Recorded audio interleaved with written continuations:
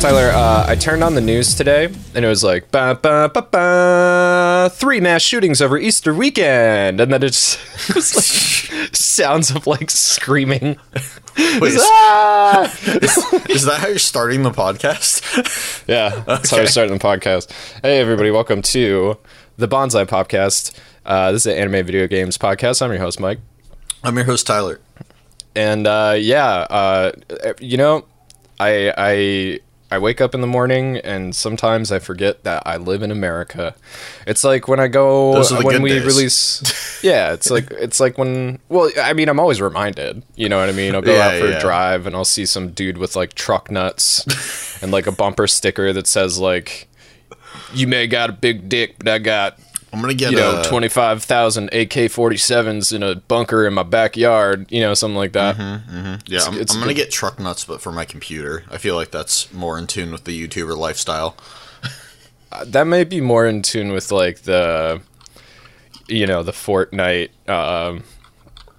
the Dead by Daylight lifestyle. You know, that gamer. Oh, dude, the gamer jazz. Dead by Daylight in like months now. Congratulations, that's good. Nah, that's good. I gotta bring it back. I gotta play with Devin still. She's not gonna play. Well, cool announcement. Devin got a job. She got a good job. Hell yeah, that's great. She got a really good job. She's working for like one of the premier companies in Massachusetts. She's gonna be making. She's starting at $45,000 a year salary. That's great. That's huge, dude. Oh yeah, it's huge. Basically, I think what that's going to be able to do is make it so we can move somewhere nicer that gets sunlight and that kind of stuff. Is it remote? Like you can move anywhere? Yeah, she's working from home. Dude, so. You thinking West Coast? You thinking somewhere over this way yonder? We'll DJM says fucking Utah. Utah. It's cheap. It's cheap. Oh, sure, yeah. Yeah, and I'm definitely the type of guy that like Mormons come to the door and they're like, never mind. I open the door and my fucking my bleeding Jesus shirt. And they're like, yeah, totally. I don't know. I think that's my goal in life, is to have a Mormon come to my door and say never mind. I mean, they don't look at you and automatically know you're Jewish. I don't know. My hair's a little long to be, like, outright classified as Jewish hair. You really got to get the sideburns like the curly sideburns going. Yeah, I keep my sideburns fairly trimmed, like same length as my beard, so I don't have like the full on Jewish look. You should do the opposite. You should keep your hair where it is and just start growing out those side curls. Just go for the big ass mutton chops, huh? No, not mutton chop. The curls. You know what I mean? Like the Hasidic Jews. Yeah. You want me to do the slinkies? I believe is the religious term for them. Yeah, remember I met a fan of yours. That's a Hasidic Jew, in New Jersey, and him and his sister. Oh yeah, like, you did. Yeah, they were like, "Are Ryan and Tyler Jewish?" And I was like, "Sure are." And they were like, "I knew it, yes." It was the funniest shit I've ever experienced. Hey man, like, we're underrepresented when we find other Jews in places. How are you guys fucking underrepresented, man? Everybody in Hollywood is Jewish. 0.2% of the population. Yeah, with like 0.200% of the popularity. 0.200% is still 0.2. Wait, yeah, you're right. Sorry, move the decimal place. Three things to Welcome the right. back to the Bonsai Podcast, where Tyler and Mike still can't do math. That's right. And the chat is going off. So we got JM, Cole, Fragile, Lord Icarus, Meeple Puppet, Omni Penguin, Plus Size Waluigi showed up. Sensei Kit showed up. What's up? Everybody's here. It's been a minute since we've done podcasts. There's been a lot of stuff going on, and since the podcast, we just do this for fun. We do this for free. It's what ends up taking the back seat when things are going on. Yeah. But we right now are free. We're back, so we're doing a podcast. And it's great because this is a good way for us to reach out to you guys. We get to sit around, we get to talk to each other, and of course, we get to bond with our beautiful babies in in the Patreon. So that's nice. Hell yeah. Yeah, exactly. JM is posting pictures of fucking Utah. I don't want to live in Utah, JM. You like. I don't want to. The beer's not good there. The beer is not good there. It's not. Wait, beer is fine now? What do you mean beer is fine now? Did they change the laws? I don't trust anybody's beer taste. Those laws. Yeah, okay. So here's one of the interesting things about the Mormon Church, right? Is that they are constantly evolving, right? Just like Scientology, they will survive. You know what I mean? Like they are very good at adapting to modern society. Though I will say that they're usually about a decade behind. That's pretty good for religion, though. It's pretty good for religion. Yep. I mean, considering that, the religions that have been around for a really, really long time, I mean, especially in, consideration to Mormonism and Scientology, they don't adjust very well. I mean, dude, they're, if you're like a Hasidic Jew or like a, hardcore Jew, you won't drive on Fridays. Yeah. Well, I mean, because it's Shabbat, Yeah. I mean, that's fundamentalism, though, right? Like, that's like that like Hasidic Jews, Orthodox Catholics, those are the types of people that, like, the word of the Bible is to be taken fucking literally. You know what I mean? Like, you just, like, everything that's in there is, like, you don't fuck around with that. And you know what? Despite a lot of shit in the Bible being terrible, I gotta respect that. You know what I mean? I gotta respect that, because, like, if you really believe in God and you believe that God wrote that fucking book, then you better fucking follow that book. You know what I'm saying? Like, if hell is scary to you and heaven sounds nice, you should probably do it. All those things. Heaven sounds alright, but they never like really go into what's up there. I need some more details. You know what I mean? You get your own planet. That doesn't sound good. Well, yeah, but everybody gets to go with you. Depending on what kind of sect of Mormonism you're in, that could mean many wives on that planet with you. So it's all a bunch of wives. It's all fucking and hanging out. This sounds, yeah, but I mean, Are there Slurpees? I mean, what else are you gonna do? Yeah, it's your planet, bro. Who's running the Slurpee machine? Whoever you want. Probably one of your wives. I don't know. The 7-Eleven guy. So when I die, it's sort of like Egyptian burials, where I can take my servants with me. So, well, your wives. Jam says he comes with you. In that corner, okay, and I'm not talking about all Mormons. Obviously, we have a friend in here who is Mormon. He's a great guy. I'm not talking about all Mormons, but in that sect of Mormonism, your wives are your servants. So, like, in Mormonism, again, I'm not, like, you can't talk about any religion, like, as a whole, right? Because there are definitely different sects that believe in different stuff, Yeah, totally. I mean evangelical Christians are so different from, Protestants. Yeah, I'm considered a horrible Jew by most Jewish standards. I call you that all the time. Yeah, because I mean I don't care. There's that horrible Jew. Yeah. I don't care about God. I don't follow the Torah at all. I don't celebrate Shabbat or any of the holidays, really. I think Passover just happened and I don't care. The only time I say a prayer is if I'm home and it happens to be like I'm home as in like my parents' place and I happen to be there over like Hanukkah, then I'll say the prayer over the candles with my parents. Yeah. If I was God, I'd be pretty pissed off at you because he made a lot of very difficult mouth sounds in order to write that Torah. You know what I mean? Oh, dude, I've done the mouth sounds. I did that part. I had a bar mitzvah. I've done my time. Yeah, and God's like, "Oh, you read one part. Good for you. Good for you." Well, yeah, but after I made the whole thing. I went for years, dude. Yeah, he invented that language. He invented the. Yeah, he did. Yeah. Yeah. Say the prayer, Tyler. You want me to say the prayer over the candles? Don't say the prayer that JM wrote. JM. What the fuck? JM, don't make us kick you out of the server. Yeah. Come on, buddy. Autocorrect? Is that autocorrect?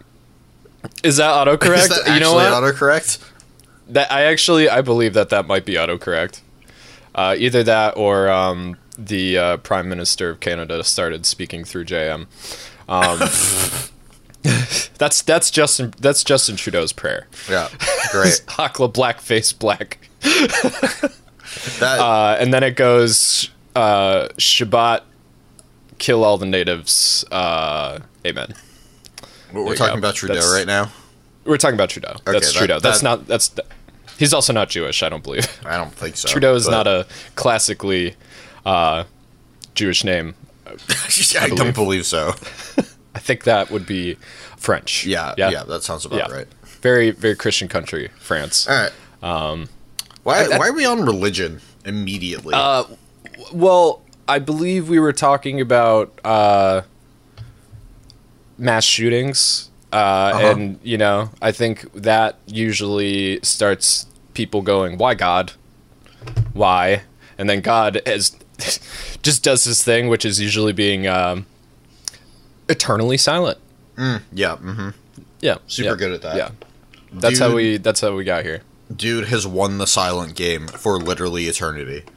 Oh, he's so good at it. Yeah. And and then you got the people who like, you ever see one of those cartoons where somebody doesn't, one of the character doesn't talk, and there's always an interpreter character that's like, oh, yeah. Oh, so you want us to kill all the Native Americans, right? And they're like, the silent person just stays silent, and they're like, that's what they said.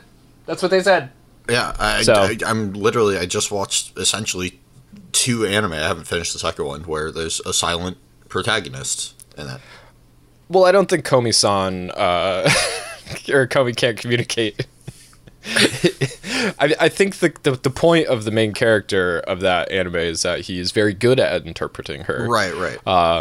Whereas, generally, we get interpreters that are like, oh, yeah. So we should build the pipeline, the Keystone Pipeline through native ground. Right. Okay. Right. Okay. Mm-hmm. Yeah. That's what God wanted. Fuck the natives' land, right? Yeah. It's so fucked, dude. The more you learn about this kind of stuff, the more just the insanity that it brings with it is just it's fucking out of control. One thing that has been helping me, right? Because I don't want to say that I'm paranoid, right? But I am a very anxious person. I get really anxious.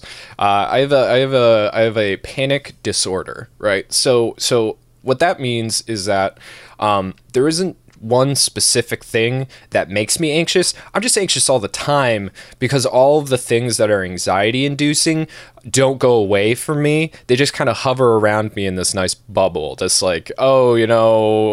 Ukraine, that's still going on. Thousands of people are dying over there. Oh, black people are treated terribly in America. Oh, women can't get good health care. Oh, we have a whole culture of people in this country, the natives that are just dying out, being put on land and pumped fucking opiates and ignored, and that's just some of the stuff. You know what I mean? Mm-hmm. That's always just kind of around me in this funk bubble of it's poking at me and prodding at me all the time, and I feel responsible to do something about it. Mm-hmm. And I can't, other than complain about it on a podcast or try to make a video to educate weebs.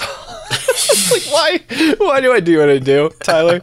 Our next video, so we were gonna do cross game, right? But that one's taking me a while because it's a very long manga. It's very good. I want to make sure that I do a super duper good job, and the beginning of the script is 8 pages long. So, and I want to reread the rest of the manga to make sure that I get everything that I want to say in there. So instead, I decided that, this week I would take it a little easier, and I would do this show called Kotaro Lives Alone. And Kotaro Lives Alone, the script turned into a fucking huge research project on fucking postpartum depression. Right. Okay. Which is, or what do they call it? Paripartum, I think is what they're calling it now. Parapartum, something like that. Which is a horrible fucking occurrence that happens to so many women, and if it goes untreated, right, it can get really fucking bad. Right. And the stigmatism around it, and the lack of care, and the lack of diagnosis, and the lack of fucking treatment, and then the way that women are treated because of that, right? Like, it's not their fucking fault that this shit happens. It's awful, right? Because there are people out there that fucking hate their kids. Yeah. Like, they just hate their kids. Yeah. They don't want to be around their kids. They don't want to look at their kids. They don't want to hear their kids. Like, they can't touch their kids without fucking surgical gloves. Yeah. You know what I mean? Guys, like, I'm here for you to do that for you so you can love your kids. Yeah. I'll take that responsibility on. Well, that's hating children without having children is a different thing. I know. I'm just saying I'm here to help. I think it might be called like pedophobia or something like that. I don't know. It's something like close to that. I don't hate kids. Yeah, like, I just don't want them. Yeah. But if postpartum depression becomes very, very fucking severe, right, and goes untreated, it can really ruin that, that supposed natural bond between a woman and their child. Right. And it does happen to men too, but obviously, that's not as important as it happening to 1 in 9 women. You know what I mean? Not this level of severity, but it can go into the hopelessness, the complete lack of the negligence and stuff that can come from that. And then, eventual things like suicide. And stuff. It's really, really bad. It's super damaging to the woman, obviously, because she can lose her life. But it's also really damaging to the kids who live in those households, you know? So so now I get to talk about all this to a bunch of weebs who don't fucking care. They don't fucking care. They just want to watch anime. But here I am. I gotta fucking talk about it. Sounds like you're making the essential Bonsai Pop video there. Yeah. Bonsai Pop's not an anime fucking channel. We just use anime to hide what we're actually talking about. But the thing is that this anime is so good, dude. I mean, that's great. Kotaro Lives Alone is so fucking good, and I've learned so much, and there's so much interesting cultural stuff about Japan that, like, and I put right in the script, this is why I love anime, is not because these shows are so sad, but it's because something like this can get greenlit. Because we America would never touch that. Right. They would never touch that. And the thing is that, again, in the show, it's not explicitly said that, this, somebody is dealing with this postpartum depression kind of thing. I had to do research, right? Because the first thing I wanted to look up, I wanted to find like a syndrome, basically, of like, why do people hate their fucking kids, right? Because you're not really supposed to actually just hate your kids. And the shit that I found was out of this world, right? Because there are, like, I found plenty. You would probably have never looked up otherwise, Yeah, and but the thing is that, like, there is no word for that. Like, there's no medically documented anything, dude. I went into scholarly articles. I did all this fucking shit. Oh yeah, dude. I mean, obviously I started on Quora and stuff. But, like, there are plenty of people that are reaching out that are like, dude, like, I actually fucking hate my kid. Like, if there was a place where you could just go and drop off your kid, I would have been there already and fucking done it. And then everybody's like, oh, fuck you, dude, like, you're such a piece of shit, like, you should, you don't even deserve to have a child. And it's like, no, obviously something is wrong, like, something is fucking wrong. These people need help, Yeah. Like, not judgment. Yeah, unfortunately, just from my experience with past partners that I've had, women's healthcare is utter ass when it comes to stuff that specifically relates to women more than men. You know? Oh yeah. And even if it's something that is very common for both genders, like kidney problems, for instance, something I have a shit ton of experience with because of Devin. Like, it's just when it comes to women, the doctors, because of the way that, you know, society is, doctors just think women are complaining. Right. So they don't take them seriously. Like, which is like, fucked up. If you're going to the doctor, what are you supposed to? You're supposed to complain at the doctor. They're literally there so you can complain that something is wrong. Yeah, and then they their tell you job what it is to help you fix it.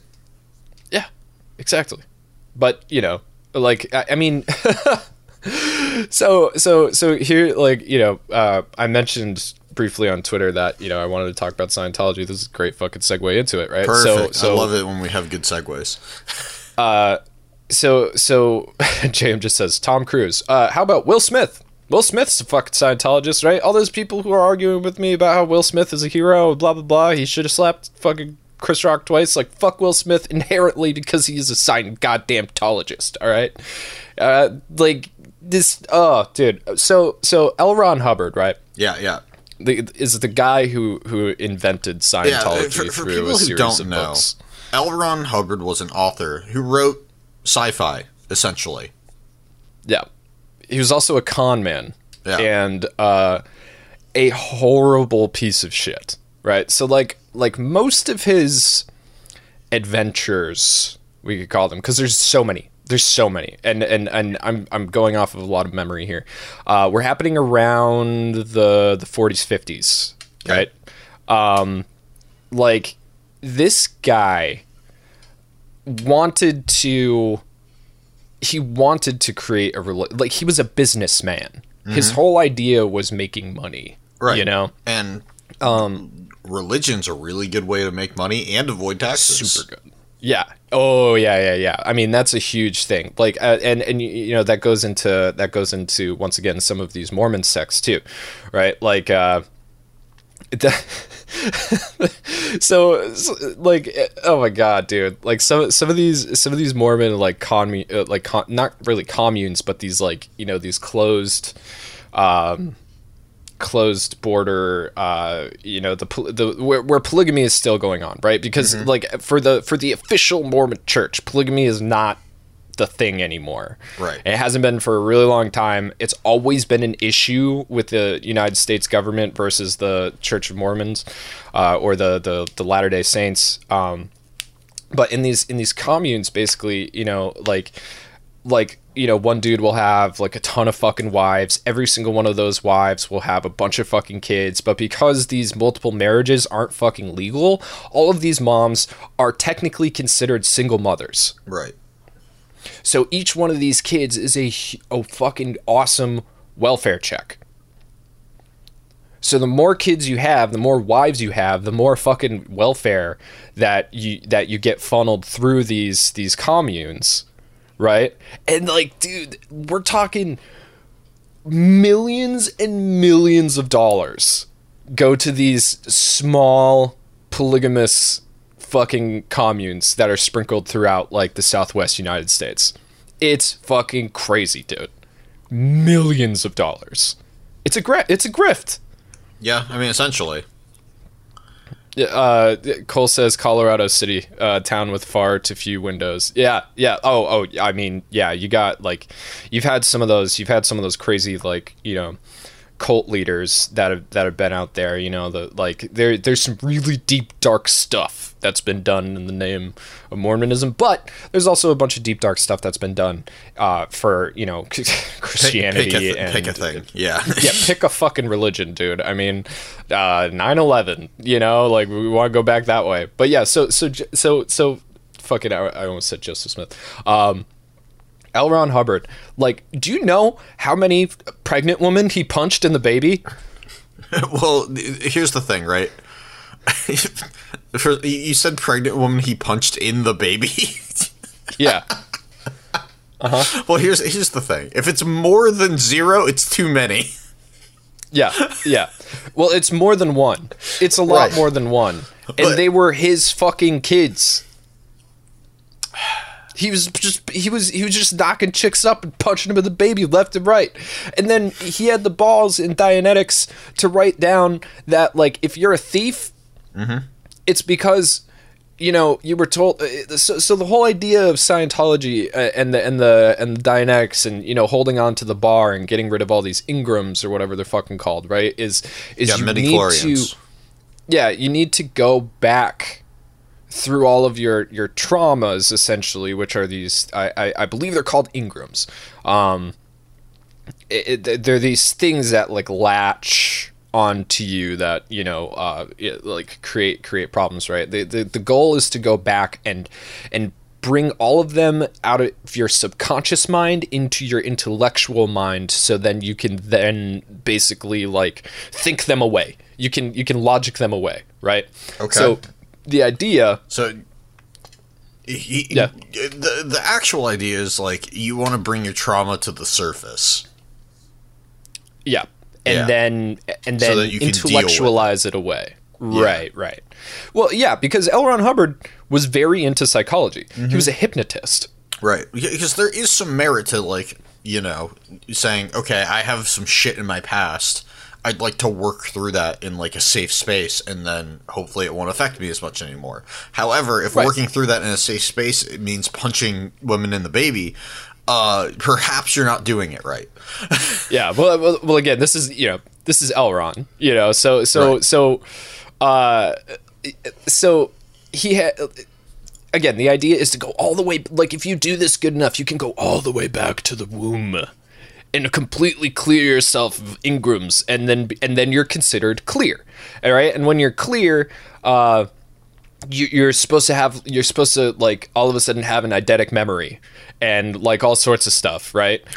Which, when this was presented, when he cleared the first woman and put her up on stage, you know, immediately everybody in the crowd was like, so what's it say on page blah blah blah of you know, Dianetics, you know? And she's like, because it's obvious bullshit, and it was just this whole fall apart scam.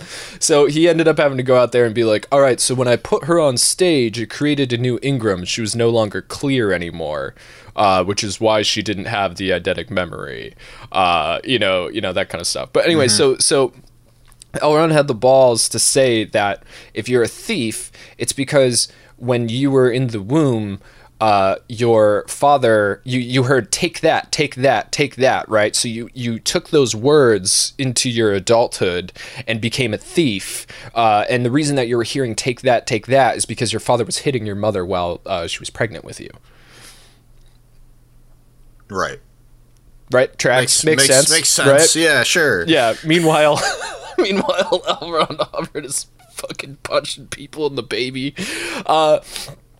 Another great thing that he did that really you know, kind of, JM says, I listened to Vanilla Ice. Yes, that's why JM grew up to become a white rapper.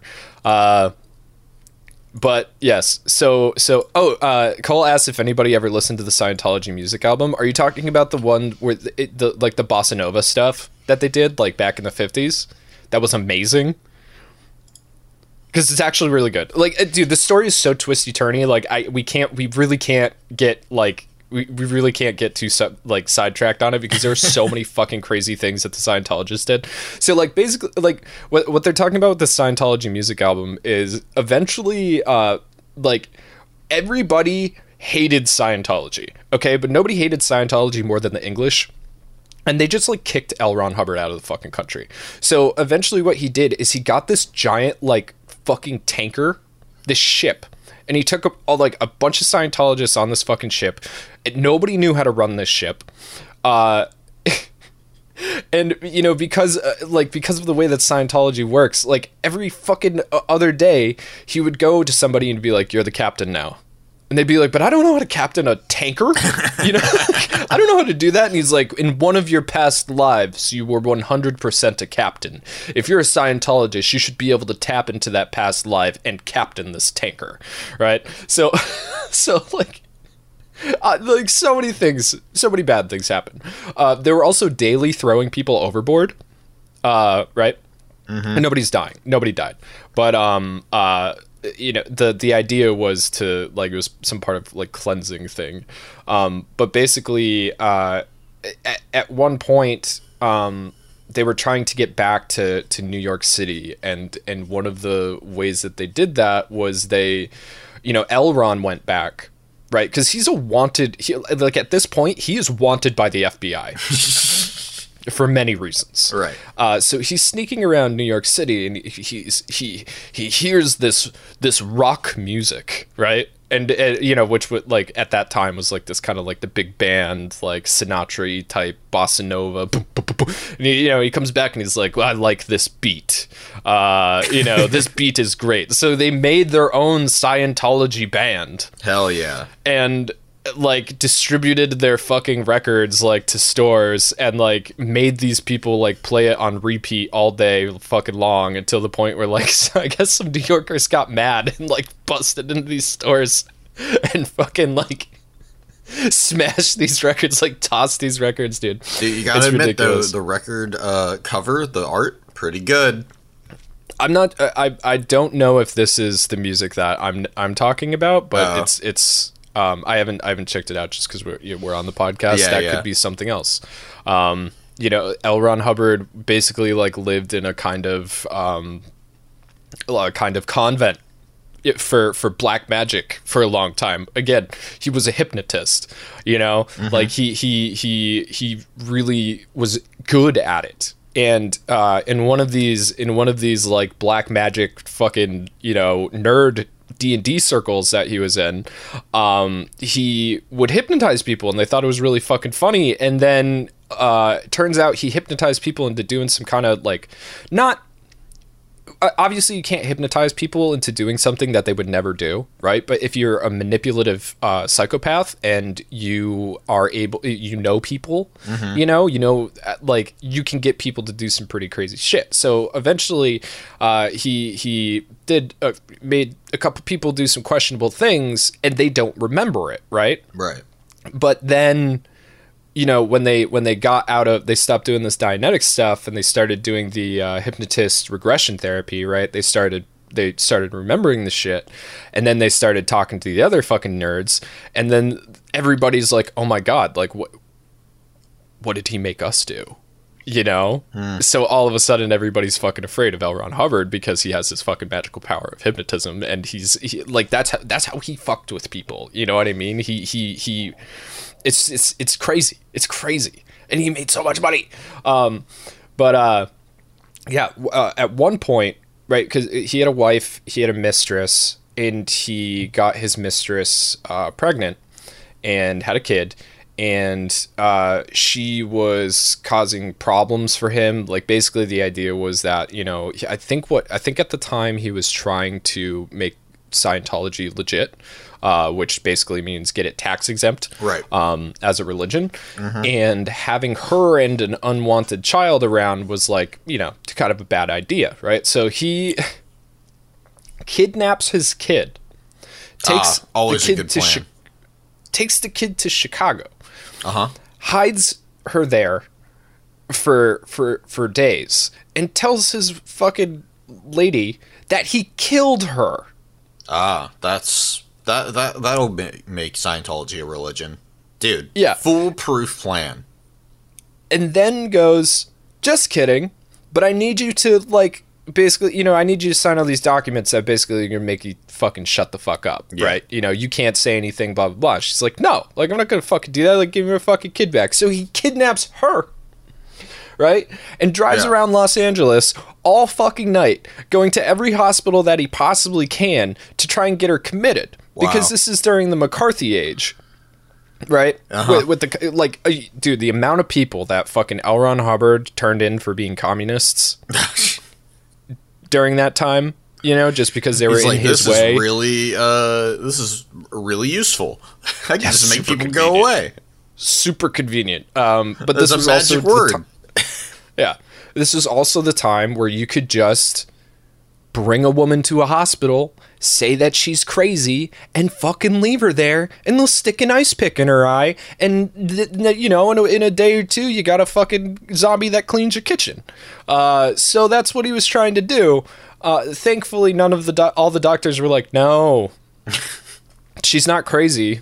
She's clearly not crazy. She's just screaming that you kidnapped her. Like, he was dragging her around by her fucking hair, dude. You know what I mean? Like this fucking guy. And the other thing that's crazy is that Dianetics were proved not to work immediately. In fact, not only did it not work, but it drove people insane. Because, like, the idea is, you know, you have to become a, I can't remember what the word, an auditor, yes. So the people who do the Dianetics, the process, right, with another person, are called auditors, right? And they help people work to get rid of all their engrams. And anybody can become an auditor. Tyler, you could be an auditor. Oh, totally. I already am one. Yeah, I could be an auditor. JM could be an auditor. Anybody can be an auditor, right? So you have all of these unprofessional people trying to go through the traumas of other people, and a lot of it gets fucked up and made up along the way, right? So like they're like I don't know, Cole. I don't know if you could be an auditor. I don't know if you can be a Scientologist and a Mormon at the same time. But I wouldn't suggest it. Pick one of them, okay? Don't do both. Scientology is certainly a religion where you want to stay in your lane, you know? Yeah, for sure. Don't be driving on the line there. Both. Yeah, you can't do both because that's why I believe one of Tom Cruise's wives, like why he divorced them, because she was a Christian and she had to denounce that in order to become a Scientologist, and he wouldn't stay with her if she wasn't a Scientologist. She wouldn't denounce her Christianity. Might have been Katie Holmes. I'm not entirely sure. I don't know. Anyway, so what's happening during these sessions, right, is people are like, when I hear the sound booty booty, I get anxious, right? And they're like, you know, they try to go back in their mind and connect the sound booty booty to like something. They're like, oh well, you know, my brother used to listen to you know, the song booty booty booty booty rocket everywhere, you know, before he died, and obviously his death made me very sad. That must be, you know, one of my engrams. I'm gonna have to fucking deal with that, put it into my logical brain, get rid of it, you know. But the other thing is like, they're, you know, these people are dealing with also like things that they repressed as well. So like they would you know, have these maybe you know, what would you like, obsessive compulsive problems, right? And they would basically falsely make up a reason for these obsessive compulsive problems and think and then believe it's true, right? So they're creating a trauma that didn't exist in the first place, right? And then focusing on this fake trauma, which then becomes a real trauma that, you know, is a bad thing. But then the other problem is that you can get new engrams from things that happen in your life on a daily basis, right? So all these people are getting fucking paranoid about, you know, daily mishaps, because then you have to deal with those engrams before you can go back to start hacking away at your old ones, you know? Right. So people lost their fucking minds. Like totally normal, totally sane people who were holding down jobs, taking care of their fucking kids, ended up in mental asylums because they lost their minds thanks to Dianetics. This was happening and was logged in the 40s. It is 2022 and Scientology is still a thing. Yeah, man. And not only...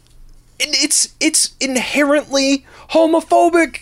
That's the other. And that's just one of the things, right? So Dianetics was worked on quite a bit, right? At first, there was like a 4-point system, and then they upgraded it to a plus 40-point system and a negative 40-point system, where anything under points.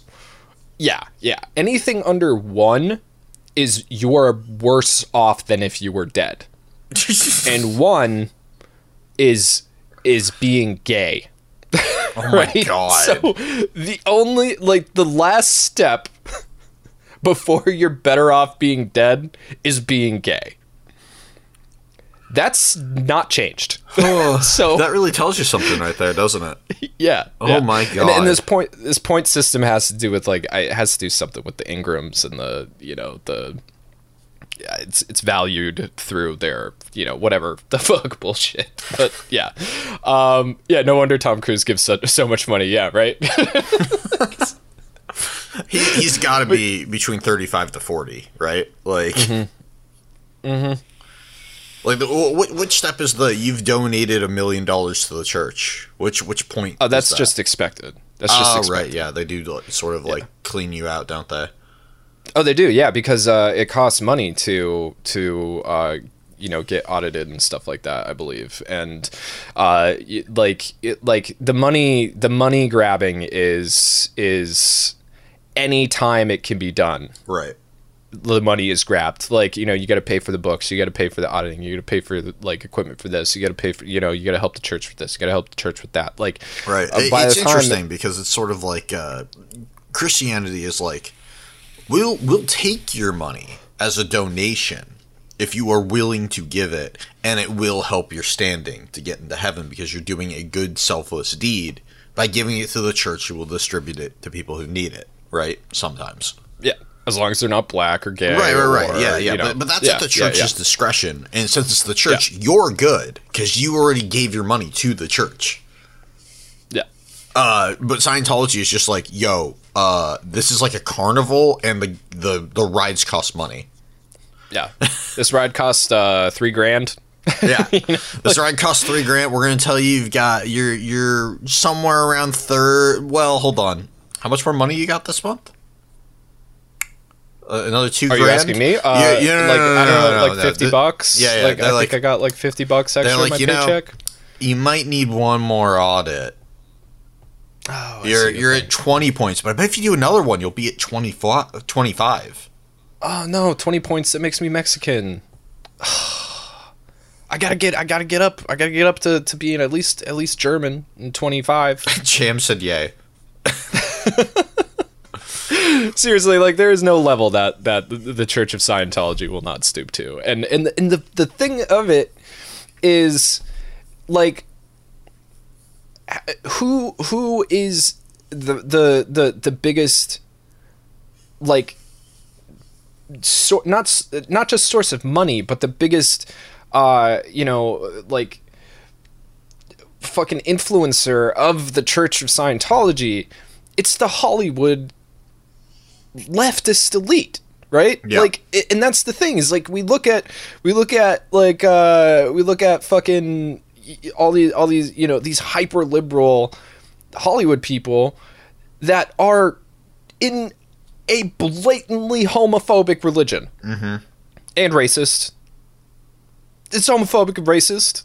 And in the fundamental parts of the religion are fucking homophobic and racist. But, like, no, but they're not, you know, they're allies and shit. It's like, yeah, you're okay. Yeah, you're okay. It's fucking, are you kidding me? Ridiculous. Anyway, Tyler. Yeah. Has there been any news on your end? I mean, we could talk about we could talk about this for. I mean, I've got all sorts of shit that's going on. Yeah. I've got more. I've had more Etsy issues that I could talk about. Remember last time? Issues? Yeah, remember last time we were talking about how I just had a bunch of rose quartz dildos on my Etsy tab every time I opened it. Yeah. Did you end up getting one of those fancy dildos? No, I never got one. But my recommendations have gotten worse. Because now I get dick jewelry. Dick jewelry? Yeah, this isn't a thing that I knew existed. But apparently you can get a necklace for your penis. No. Like a chain? It's not a Prince Albert. It's not a. JM said Prince Albert. No, it's not a piercing. It's something that goes around your dick. But it's made out of like metal or sex? Gems, stuff like that. That sounds terrifying. Like anytime I've ever put a cock ring on, it's been a cock ring some goes kind at of the flexible rubber. A cock ring goes at like the base, right? This goes at the head. I would never put something metal over the head of my penis. Pretty. So every time I open up Etsy now, my Etsy recommendations are just filled with flaccid dicks with metal on them. Oh, so this is a ring for your flaccid piece. What happens when you get a boner? I don't know. Your dick is just like oh! No, nobody. Okay, first of all, the reviews are typically exceptional. People seem to really enjoy them. Let me see if I can find a review real quick. Please. Yeah. I mean, it's hard, right? Because on one hand, right, I think the world is trying to put men in their place. Oh God. And try to teach men that there are other people that exist in this world, like women and people of color, and people that don't have the same kind of opportunities and privileges that a typical man does. Okay, right? I'm sending an image. I am making it a spoiler attachment. Just know, it is a dickhead. All right. Yeah. So do not click if you do not want to see a penis with metal around it. All right, people. Right. I'm gonna click it. Here we go. I'm gonna click it when it comes up. Wow, that is a really ugly fucking penis, dude. He looks like he has eczema on the head of his penis. Okay, now, if you have eczema on your penis, I apologize, but it is not a good look. Now, let me explain here. This one ring has almost 4,000 sales, and it has a 4.5 out of 5-star reviews. Okay. The so top it comes review, in 3 sizes. Yeah, the top review is the ring feels very strong and massive, good and heavy quality for lifetime fun. Zhang is I guess that's the guy's name, or Zhang, is a very reliable trader, answers questions within minutes, and is very helpful and patient. I will buy there again. Lovely piece of jewelry, great quality, easily adjustable, feels wonderful to wear, and looks great. Highly recommend. By the way, the amount of pictures that people are willing to post on Etsy of their dicks wearing it is more than you would expect. And it's okay. So all right, I'm getting rid of this picture. The people who have seen it have seen it. Because that was a very ugly penis. I mean, Dude, I guess in that case, there's way worse. Having a ring for your penis would make sense. Like if you got an ugly dick like that, then yeah, you might want to have a ring. I don't know how I would be interested to see how it would work with with foreskin. That seemed like a very proud American cut penis. Oh yeah. So this ring it's metal. It looks like it's probably made out of surgical steel. I hope it's surgical steel because I would not want my dick head to get brassy. Yeah, you know what I mean? Totally. Like once that kind of wears away. Here's another one. It's just on a model this time, but it looks like a crown. Can I please send it? There we go. So the ring. It's made out of looks like surgical steel. It's a series of balls, connected by, like metal that looks flexible, right? There's like 3 sizes, 27. Somehow. Yeah, 27 millimeters, 33 millimeters, and then there was 31 millimeters, something like that. Oh, okay. See, this is nice. This is a dildo. I don't have to look at somebody's disgusting. This one's a crown. Yeah, this one's a crown, right? Yeah. I think if you're wearing a crown on your penis, then you're probably. I feel like that's kind of like the dick equivalent of buying a really big truck you don't need. Something that runs on diesel. It certainly could be. Yeah. Yeah. But yeah, so there's like an entire fucking here, I'll get rid of it, guys, don't worry. The chat is like, please get rid of these pictures.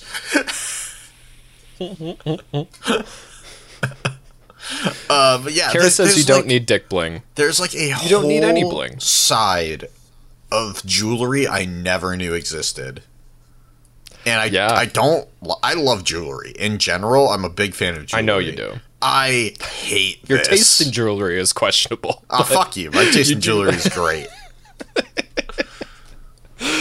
So you don't like the penis rings? No. I like rings that go on my fingers. I'm a big fan of rings.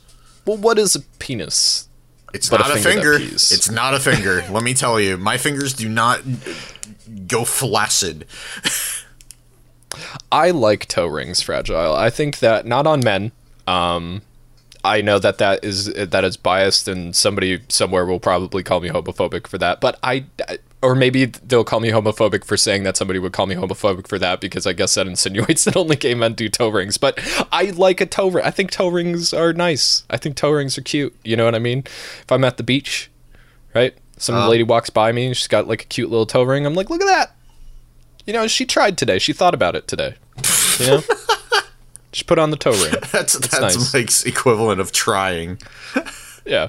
It's a good touch. Put some metal around a toe. Yeah. Hey, listen, I'm fine with toe rings. I don't give a fuck whether people wear them or not. I prefer rings, necklaces, piercings are great in general. I'm a big fan of almost all jewelry. This is the first real piece of jewelry that I'm like, maybe don't. See, I am a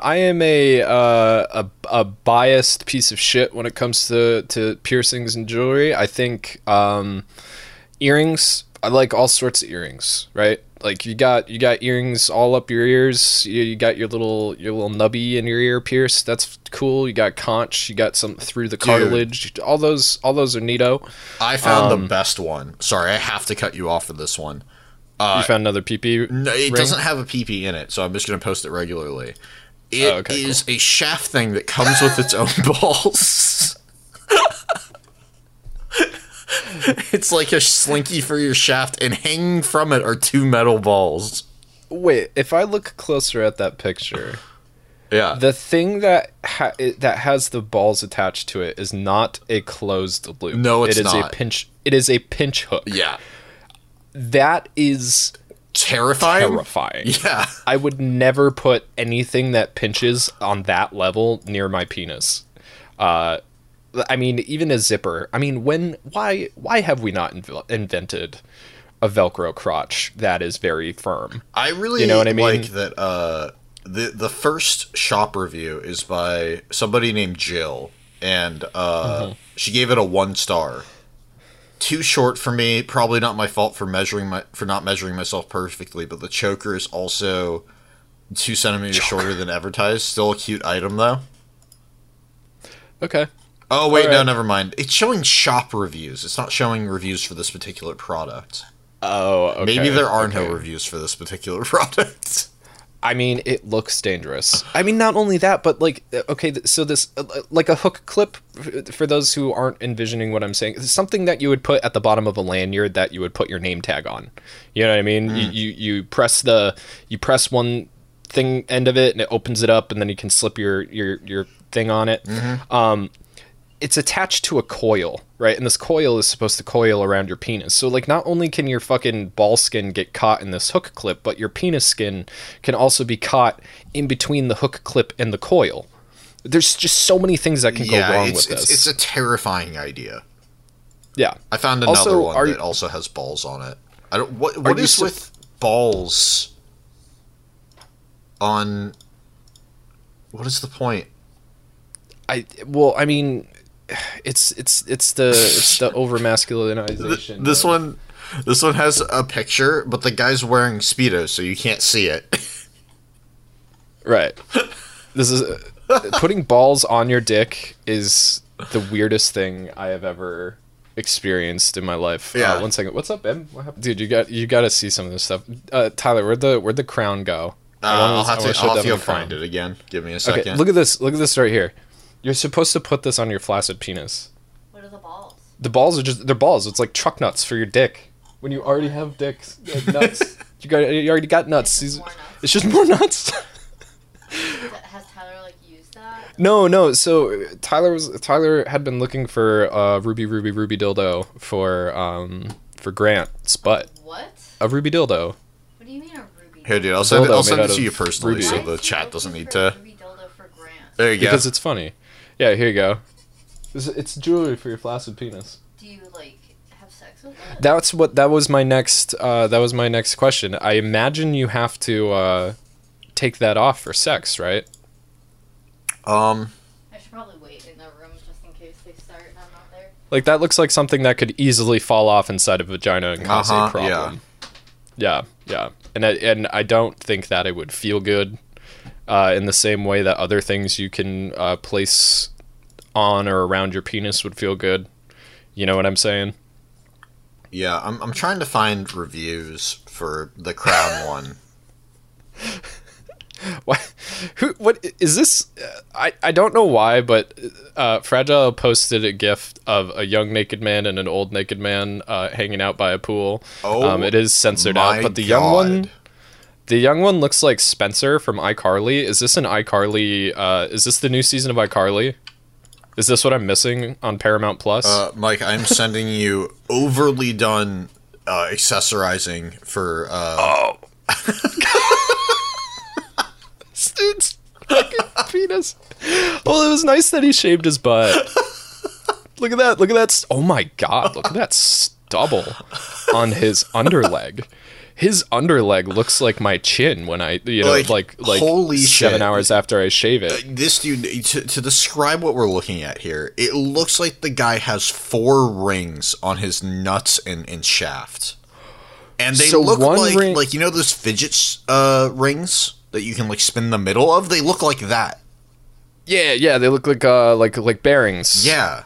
Kinda, yeah. Except some of them, 2 of them look like they got bike chains. Yep.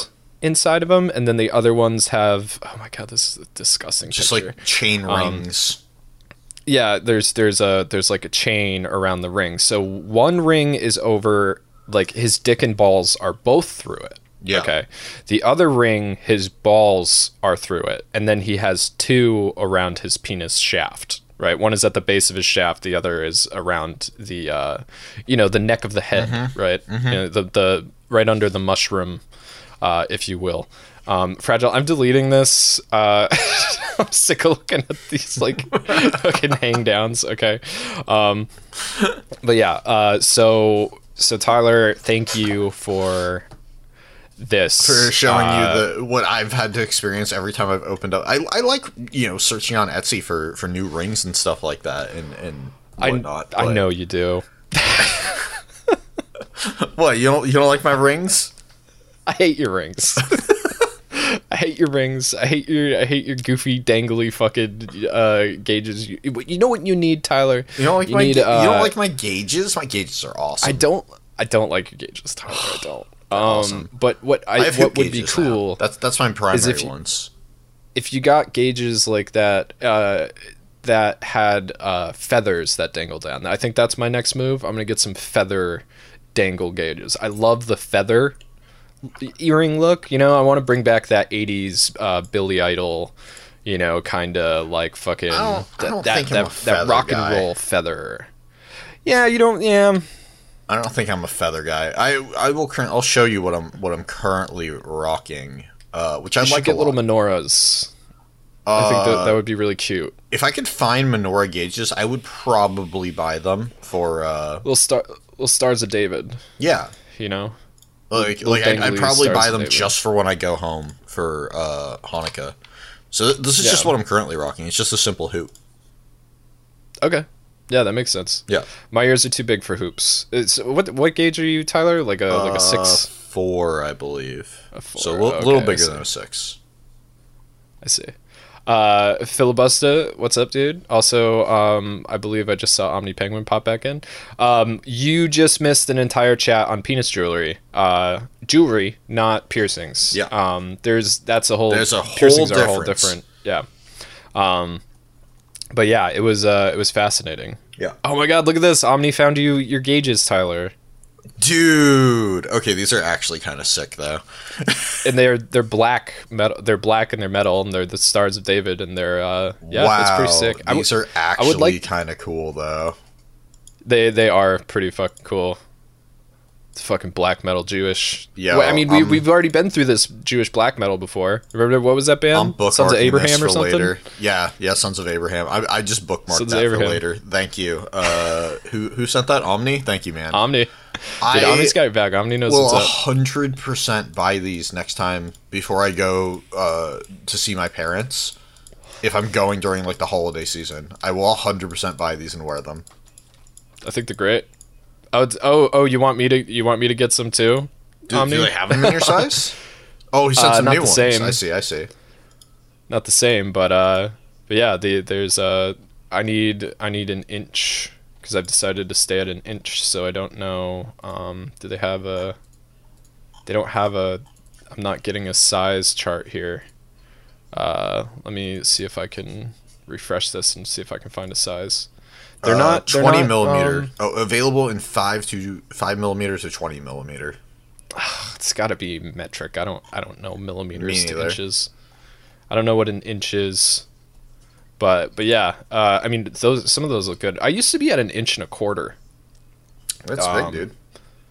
Yeah, I liked the earrings that I had too, because when you wear the teardrop shaped ones, when your ears are that big, they don't look as big. Right. But the problem is that like I like the like obsidian ones, and because wood ones are very expensive. Like wood and bone is what you really want. Yeah.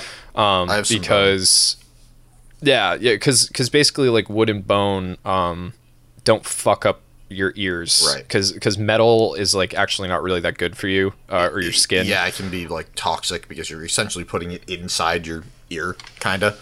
Yeah. I also have super acidic skin. I don't know why. It's just like I destroy guitar strings. Like I have to change guitar strings constantly because I make them rust with my hands. And when I wear metal jewelry, again, it's like my skin is constantly trying to eat it. So there's a problem with it. So far, I've been pretty good. It's like piss hands. Thanks, Fragile. So far, I've been pretty good with these hoops. They haven't really fucked up my ears or vice versa. But before that, I would either go with bone or glass. My ears handle glass really, really well. Yeah, well, see, my problem is that, like, once you get to my size, it gets heavy. Right. So, like, if your glass ones fall out, which they will, because basically, like, once you you hit this like, this event horizon with gauges where the gauges themselves are so heavy that they just make your ears bigger. Right. Well, see, here's you have to size up. I have ones that can't fall out because they're so, like, either big or, like, hooped or whatever, so it's impossible for them to fall off. You use just regular plugs, which is why they fall out. Yeah. So therefore, my earrings are better in general. Well, do you know how fucking big it looks when I have like flares on gauges for me? Oh, I bet it's ridiculous. It looks huge. Yeah. Huge if I wear flares. So I need to wear saddles. But this is besides the point. Yeah. Yeah, Star David gauges is that we gotta find some plugs for you that have balls that hang down. I'm not that guy. No, I don't need to flex nuts. Great. you can have 6 nuts. Dude. Ear balls. 6 nuts. How do you know how many nuts I have? Maybe I'm rocking one. I'm making some assumptions here, but I feel pretty good about them. Yeah, you know why? Because you would 100% have told me if you had more or less than 2. Oh yeah, dude. If I had one ball, I would be talking about that all the time. Constantly, dude. Yeah, because I know people that have one ball. I know a couple of people that only have one ball, and I talk to them about it constantly. Yeah, like, how's your one ball doing? They're like, still good. I'm like, cool. What's that feel like? I'm a curious little kitten. Yeah, you know what I mean? I try to keep like people who like to share around me, right? Because people who don't like to share don't like me very much because I love sharing and I love being shared with. So it's very difficult for me to hang out with like a gay friend and not be like, so what's gay sex like? Tell me about it. So what's that like? I know. We had an entire podcast, like a Patreon podcast, where you talked to my former lesbian friend about being a lesbian. That's true. Yeah. Yeah. We need to get the gay male perspective. I think at some point. Do I know any gay men off the top of my head? I'm sure if you're a gay man and you have a lot of experience with gay sex, email us at bonsaipopteam@gmail.com. And maybe we'll have you on the podcast for a couple minutes, because that would be I would love to pick your brain about Grindr, about meetups, about what it's like to be two men sitting around and horny, and how that works, right? Because the way that I would imagine it, right? Because I'm a dude, I had friends, and I could only imagine getting into a lot of competitions, right? Like, I bet I could fit this in my butt. Oh, well, if you could do that, then I could fit this in my butt. And then, just going from there. That's kind of how That's how you think it happens? Imagine it. And I want to be proven right? I think that's all we want in this life is validation, right? And sure. I think, so JM says, I feel that's just you, Mike. It could be. So that's why we need a source, We need a source. We need somebody to come in independent and talk about it. Right. Because the gay is a rainbow, right? There's all sorts of colors within it. Totally. And yeah, I mean, I'm rainbow, sure. Really. Yeah, I'm sure there's very except for the straight flag. That thing is. Ugh. What is it? Is it just like have you not a seen white like flag? the straight flag? Hold on, straight. No, flag. show me the straight flag. The straight flag? Yeah. There are some things you don't need a flag for. Yeah. Okay? Hold up. There's something you don't need a flag. What is a tarnisher, Cole? There you go. That's the straight flag. Oh my god, that is depressing. No. It looks like prison uniform. It's almost as if you burned the male and female symbols onto a zebra. That's what this looks like. Yeah. Well, that would be a very it's just, what is it? 1, 2, 3, 4. It's 5 stripes going black, white, black, white, black. And in the middle, it has the interlinked gender symbols also in black. It looks But the female awful. symbol is sideways. Why is the female symbol sideways? Is that because the lady's laying down? I don't know. And the dude is like sitting on her face? I did not getting his salad tossed? I did not create this flag. I don't know the history behind it really, but why is the woman's symbol not the right? I think they were because trying. The woman's symbol is up and down. I think that's their way of making it look artistic. I don't know. I feel like this flag says a lot more than I feel like the woman is laying down because whoever would fucking fly this flag has got to be a fucking misogynist. Probably, yeah. That's a very good point. And the woman lays down and or cooks. You know what I mean? But yeah, that's she's the laying down to straight produce pride babies. flag, I believe, is how that came about. That is like being straight is not something you need to have like pride in. Yeah. Okay. I'm just saying that like there's nothing special, interesting, unique, or I mean, I don't know. I guess if you are like one of the 5% of people that are 100% straight, well, no, it's just I guess that, maybe you are a butterfly. You have never been persecuted for your choices. That's true. Or for your That's true. preferences. That's what that flag means. Your preferences, yeah. I'm sure there's plenty of straight people that have been persecuted for the choices that they've made while being straight. There's definitely been a lot of straight men who have done some terrible things. Ted Bundy was a straight man. Yeah, that's one. He did some terrible things. That is a horrible design. This is exactly the design that I would expect from somebody who's very proud of being straight. Kara says, I think the black and white color scheme is in support of a black and white worldview. That seems very realistic, Karis. I totally agree. Excellent analysis, yeah. Karis says. That's great. Jam says I'd fly that flag. Yeah, I'm sure. Jam, shut up. Wow, this has been great so far. Yeah. This has been fantastic. You want to talk about some like anime? I have so much anime to talk about. I also have anime to talk about. There is one last. We should probably check in on the war in Ukraine. Oh yeah, sure. Because it's still happening. Well, of course. Which, you know, if you're going to be attacked by Russia, and you're a small country that's new to the global stage, right? And because guys, all right, I know, like if there's anybody in Gen Z or whatever the fuck comes after that, that are listening to this, the 90s was not that long ago. All right, no, it wasn't that long. It feels like yesterday. I got my Furby for Christmas. But you know, fucking Ukraine is putting up a fight.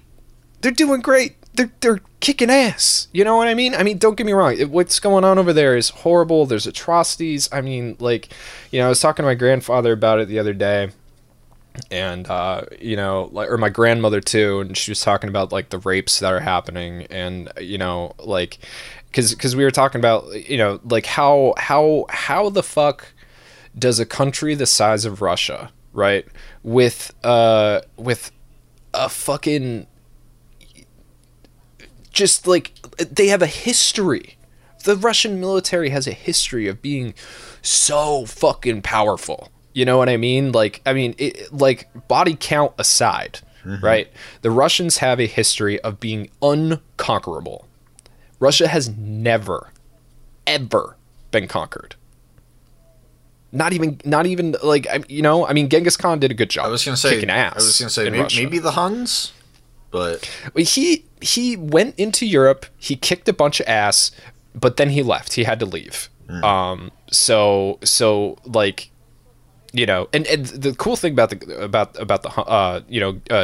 Genghis Khan.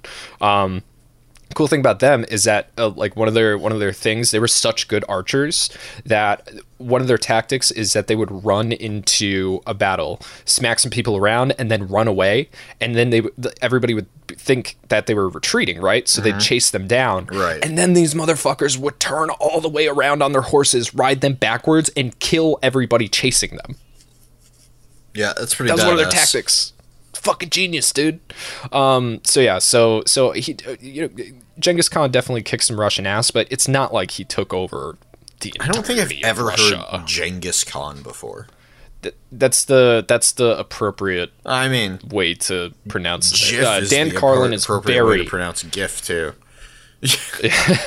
I know. Dan Carlin is very, like, if you listen to Dan Carlin, the way he says Genghis Khan, like, he's really trying to make it a worldwide thing, huh? Yeah. He's really trying to be real about it. But yeah, so Russia is known as this very powerful country. The people from Russia they're big people, you know, on average, right? It's part of human biology. The more northern you are, generally the bigger you are. That's just, I don't know what it is. I was listening to somebody and they were like, I think it's so they can see over the snow. I'm sorry, I have to cut you off for a minute, just because you know that thing where like you start talking about something and then you start seeing it everywhere. Yeah, I can't believe that I just stumbled upon a tweet about a titanium cock ring. That's just your internet watching you. Yeah, it's just if you come to the ER with a titanium cock ring that you cannot get off, our ring cutters are not sharp and strong enough to cut it, which will result in us having to call the fire department to get their diamond saw, which is a very undesired experience for everyone involved. If you buy a penis ring, okay, that's your fault. I will blame that victim. Okay. Yeah. Like if you need to bling your ding, all right. If you feel that drive, I think if you end up needing that cut off by a firefighter with a diamond saw, then that's your own fault. That's your fault. Okay. That's your fault. There's nobody to blame but you. you bought a ring for your penis, which, like, I mean, it's not like you're showing it to people, right? You know? Well, not every day, I hope, you know? Yeah. Yeah. I would hope that's a special occasion, third date sort of thing that you might put on, you know? Yeah, and then get left when you whip out your bling bling. I didn't say there would be a fourth date, you know? Hey, so, you want to see something cool? What the fuck? You go to like a play or something, and you go through like a metal detector, and they're like, yeah, and it goes off, and you're like, don't worry about it. Bing, bing, bing. Yeah. It's for later. Don't worry about it. Like, unless you want to see it, you know what I mean. But what the fuck? But no, look, it's got like a bike chain around it, right? That's super cool. Super neat. It's like a fidget spinner. Hold on, I'm getting a text. It's from my mom. I'm sorry, I really gotta go. I had fun tonight, though. It was awesome. So yeah, so the war in Ukraine is still going on. There's a lot of atrocities happening. It's very shitty, but you know, Ukraine is really putting up that fight, and it's inspiring, you know, to stand up to the bullies and to not let them fucking scare you into laying down, you know. But in the propaganda machine in Russia is fucking crazy right now, dude. Like, they're the poor people in Russia that don't have access to the wider world are, I mean, their brains are being fucked by the propaganda machine. And I mean, we are pinching those rich fucking Russians. We are pinching them so hard, dude. Like, so hopefully between the sanctions and the war going terribly for Russia, again, this is embarrassing, okay? Highly, highly embarrassing. First of all, the Russians are going, the Russian fucking narrative right now is that they are denazifying Ukraine. Oh my god. You didn't know that? I did, but I had forgotten. That's their whole... That's their whole, like, so the Russians' excuse is that no, we're trying to kill the Nazis, all the Nazis in Ukraine. And it's like, I'm sitting here in America and I'm like, we got Nazis? Come here. Like, come kill them. We got fucking FBI files on them. We know where they live, dude.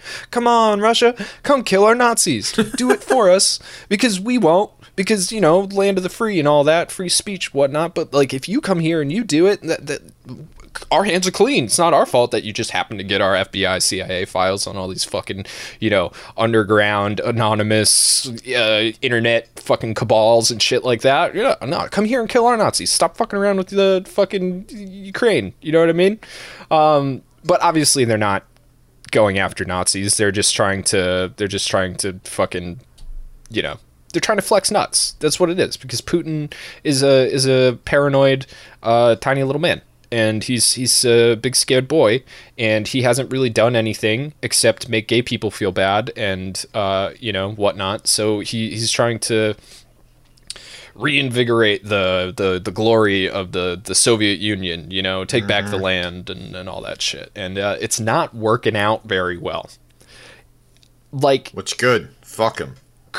Could you imagine America trying to invade and take over Mexico and not being able to do it? It just failing, you know, miserably. Yeah, I mean, like Russia is, like, on a global stage, has essentially been shown to be like, hey, you're fucking stupid and dumb and everybody hates you now. Yeah. You made a really bad mistake and you're just doubling down on it. Yeah. But like a military with that supposed power, right? Not being able to handle Ukraine is insane. They're not winning, you know? Like it's just Fragile says Russia hasn't been at the US level for a long time. Yes, that's true. That's true. But it is kind of on the same, Kara says it doesn't help that half the military there doesn't want to be there. That's also true, right? You know, because like Ukraine used to be a part of Russia. Again, 90s, not that long ago, right? We're talking family relationships here. Mm-hmm. You know, like there are plenty of Russians that are related to Ukrainians, plenty of Ukrainians that are related to Russians, plenty of Russians in Ukraine. You know, it's not just Ukrainian citizens that live in Ukraine and are having to deal with this invasion. It's people from all over the world that live in Ukraine. Ukraine is like a fucking nice place, you know, kind of. Like, you know, it was up and coming. They had a lot of arts. They had a lot of, you know, all sorts of stuff. I never knew shit about Ukraine until before this conflict, so... Well, I think we talked about it a little bit during our monster video. There was definitely some... That's fair. That's true. Yeah, there was some stuff that, you know, had to be done about Ukraine and that. Of course, it wasn't Ukraine back then. But yeah, so like it was the Ukraine because it was part of the, you know, the Soviet Russia. It was the breadbasket of Soviet Russia. I mean, you know, Ukraine is good land. That's what, you know, that's part of the reason Russia wants it back. It's really good land. But yeah, so JM says I blame the millennials for poor Russian military. We are not, you know, a generation that really wants to fight anymore. Yeah, because those of us who did went to Iraq. Yeah. Our generation has been fighting for as long as we can fucking remember. Like, America has been in wars overseas, or not wars, because not technically wars, because America doesn't go to war anymore. Yeah, we just have conflicts. We have arguments with bullets. Yeah. But we have had troops overseas since as long as I can remember. Yeah. Yeah. Well, I mean, so when I was in high school, we had military recruiters at our football games. Mm-hmm. Constantly. Soccer games, football games, hockey games. They were just watching, and afterwards they would find the best athletes and they'd be like, hey, you want to join the Marines? And a lot of them fucking did.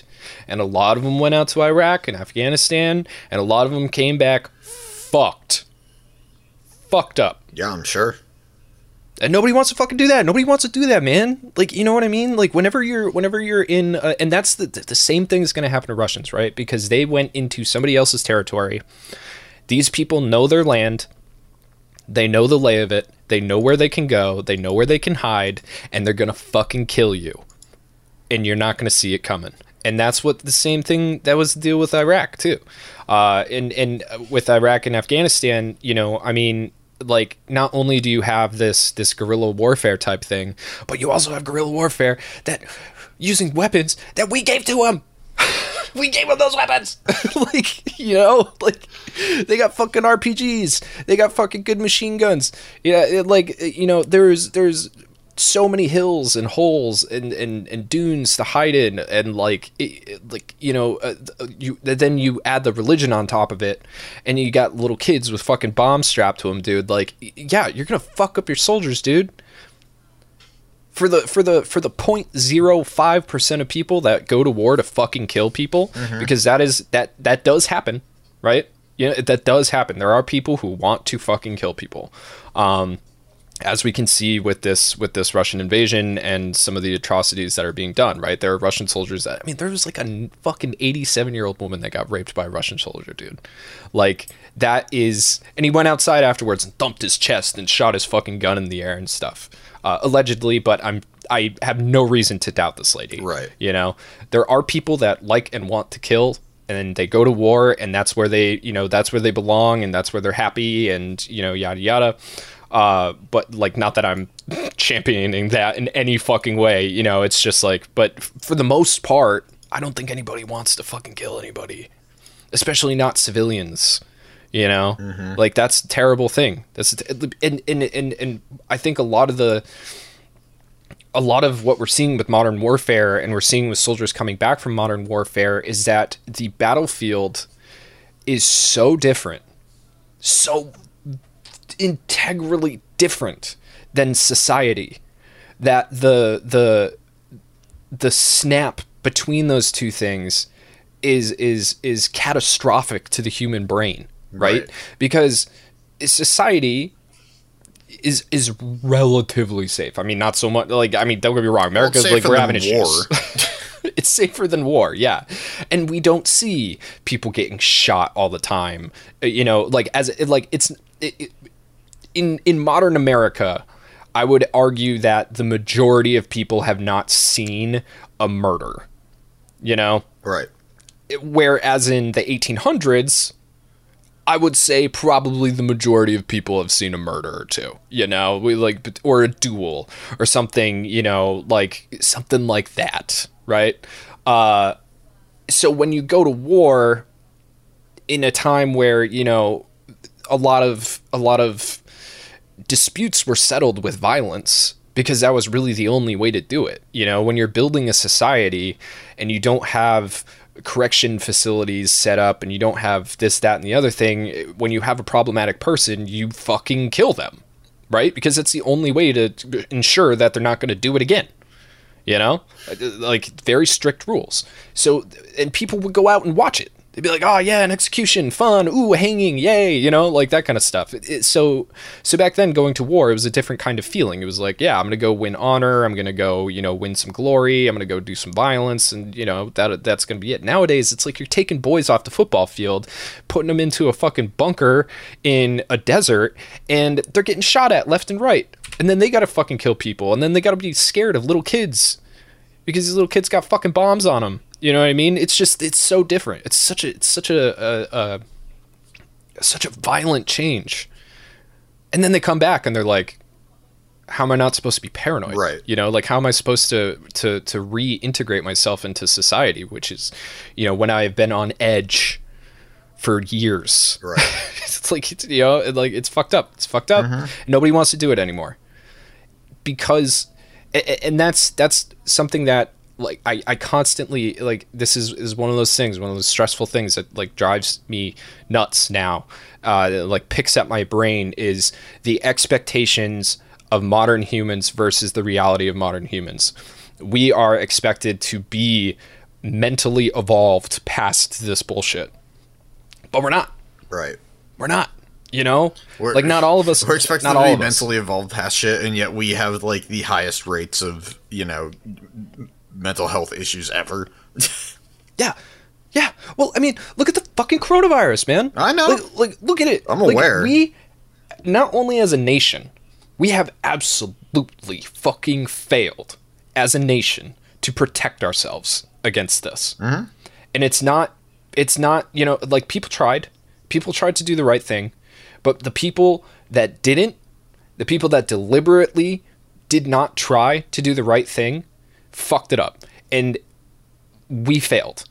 Coronavirus is here to stay, guys. It's going to come back and come back and come back. This is life now. That's just a fact. That's why the government is trying to fucking ignore it, right? Yep. And the thing is it's spiking again. But we don't have the numbers. We don't have the data anymore because A, it's taken a backseat, and B, the government gave out all of those fucking coronavirus testing kits. Right? So now everybody's got 2 to 4 kits at home, some more. And when you're using those kits and you're testing positive, you're not going into the data bank. So the numbers are fucked. They could be 3 to 5 times higher than they are. Right. Like you know, in the banks. So we don't know. Right? But I'll tell you what, my doctor has COVID. A lot of people in her office have COVID. Stephanie, you know, and then Jim Sterling has COVID, I believe. Jesus Christ! I believe they just put out a video saying I got COVID. Yeah, well, they live in Philly now, I believe, so that's not surprising to me at all. Philly has been like fucking awful. It's Welp, I got COVID, the Jimquisition. Yeah. I mean, like, you know, again, and as a species, we have failed to protect ourselves from this. And while Meeple Puppet says, yeah, it's the new flu, and yes, it is a new flu, but it's SARS. You know what I mean? Like death, people die from the flu. You know, like people die from the flu every year. There's many deaths from the flu, but death from the flu versus the terrifying, horrifying death from coronavirus is very different. You know, like I would much rather die from the flu the flu is like a classic death. You kind of puke a lot, and you poop a lot, and, you get really tired, and you get dehydrated, and you kind of die. The coronavirus, you suffocate to death on your own fucking lung. You know what I mean? Plus all that other shit. It's terrible. It's terrible. And then if you get coronavirus, you could get long COVID. And then you just be fucked for the rest of your life. I mean, don't get me wrong. Literally, like, Devin has this kidney problem, right? Mm-hmm. This thing called, God damn it, IgA nephropathy. Okay, and what it is it's an immunosystem compromisation, right? Because she got sick one time. Not with anything special, right? Anytime you get an infection or a viral infection, your body can turn on you, and you could get what she has, right? They believe she got it from having strep throat. I've had strep. I'm sure you've had strep. Yeah, I mean, ages ago, but yeah. Yeah, I mean, something as simple like that can essentially, like, ruin your life. You know what I mean? Like, Devin has been lucky so far, but every time something stressful happens, like, her kidneys take a shot, like, and the problem is that, like, her kidneys are killing themselves essentially, and if she ever gets a transplant, if it gets to that point, it doesn't help, right? Because it's not her kidneys, it's her immune system, it's an immune response. So then the immune response will kill those kidneys eventually too. So, and that just happens from getting sick. Like, people don't, like, again, it comes down to the fact that people are ignorant to this shit. They don't understand that, like, you can get sick and it can change your life. Right. And it doesn't matter if it's a fucking strep throat. It doesn't matter if it's a fucking flu. And these assholes have been walking around without fucking masks on, coughing, sneezing, this whole time. Yelling, screaming, starting fights on planes, fucking punching grocery store workers in the face. Like, what the fuck is wrong with you? How do you become that person? Who taught you life? you know? Asking the real terrible. Questions. It's singing Christian songs on planes without a mask, mind you. None of those fuckers had masks on. But yeah, so anyway, that's my rant. Go Ukraine, keep it up, good job. Fuck you, Putin. Nobody wants to tell Putin how bad his fucking invasion is going, which is also really funny. So I'm sure Putin's sitting around in his fucking, scaredy cat bunker feeling really good about this super embarrassing war that's going on. So, hopefully one day he'll find out either that or his backers are going to be like, you know what, dude, this isn't fucking worth it. I've lost all my money, so why don't you go kill yourself, Hopefully that'll happen. We'll see. Who knows? But Tyler, yeah, I think it's time that I asked you the important question. How was your anime week? Thank you for waking me up. Man, I've been having some anime weeks, let me tell you, dude. I've been watching all sorts of stuff. I've watched through Komi Can't Communicate because you had recommended that. Tyler, I gotta cut you off for a second. Yeah. What is a tarnisher? Why do people keep calling me a tarnisher? Well, I don't know. Does that have something to do with Elden Ring? I don't know. That's my okay, tarnisher. I'm looking it up on fucking one who or that which tarnishes. Thanks, dictionary. What is this? I don't know. What is this? Why is everybody laughing at me? It's in the chat. Well, tarnisher. Okay, search tarnisher. I'm looking up tarnisher here. Tell us what you've been watching lately, Tarnisher. Preach it, Tarnisher. I know, Mike is now Tarnisher. Senator Armstrong... Wait, this is Kazume. Whenever the luster of being tarnished erodes, time to dust off the relic of bygone age. What is happening? I don't understand. I don't know, dude. Just roll with it. It's yours now. Okay, it definitely has something to do with Elden Ring. Yeah. Okay, I assume. I don't know. I'm fucking dumb. So yeah. Anyway, so Komi-san, you watched? Komi. Yeah, I watched Komi Can't Communicate, which was great. That was a great recommendation on your part. It was really fun. It was really fun. Super fun. It was cute. The animation, especially episode 1, fantastic. Yes. Like it was really impressive. They do a lot of really cool stuff that like looks like manga framing, and they do some really good stuff with words and just font in general that I really, really like. Just fun all around. Plus, it has like some sort of like mental health stuff in it, or like not mental health, but like social trauma or just being unable to connect socially and making it clear it's like this is something that people have, and it's not that they don't want to connect with you. It's just that they have trouble doing it. I really, really enjoyed that they basically said that every single video, and I'm like, oh, they're really trying to like push some awareness here on top of everything. Yeah. It was really nice. That was fucking great. Tyler, I figured it out. What?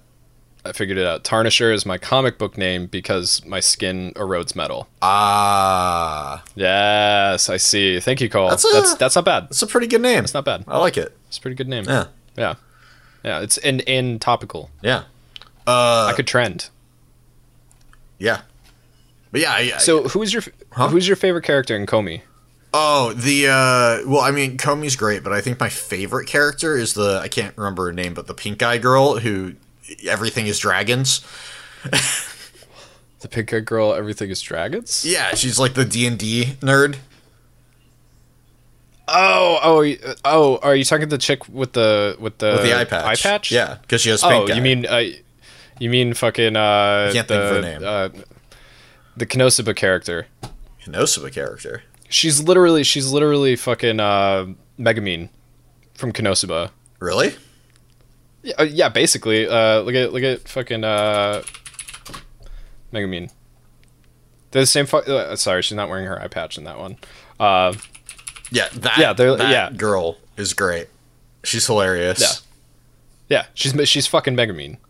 I can 100% kind of see it. They have like the same personality too, where like Megumin is constantly like making shit up about like it's funny. It's very like I saw her, I was like, oh, Megumin's in this.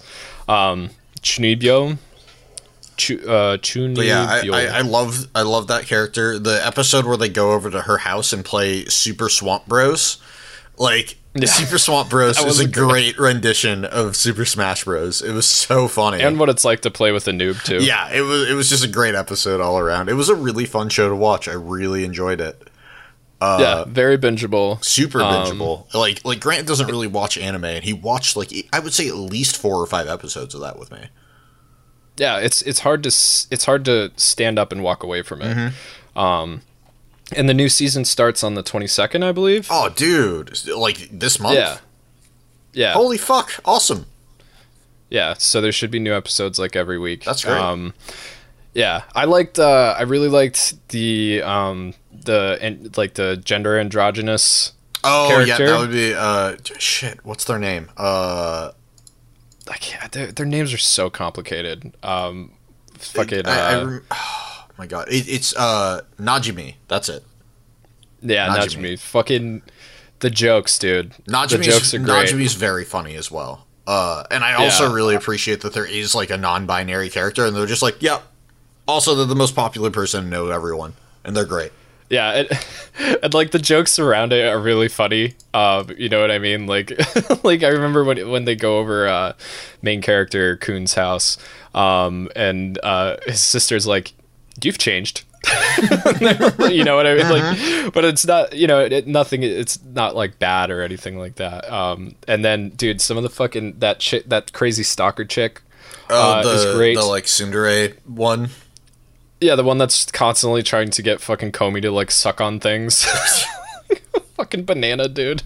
Like, I got this banana. Like, dude, those fucking jokes were like, they were killing me. It's a show that has like a really, really nice message. Is super cute most of the time, and then has some like kind of like off the cuff like scruffy humor in it too. It's got something for everybody, really.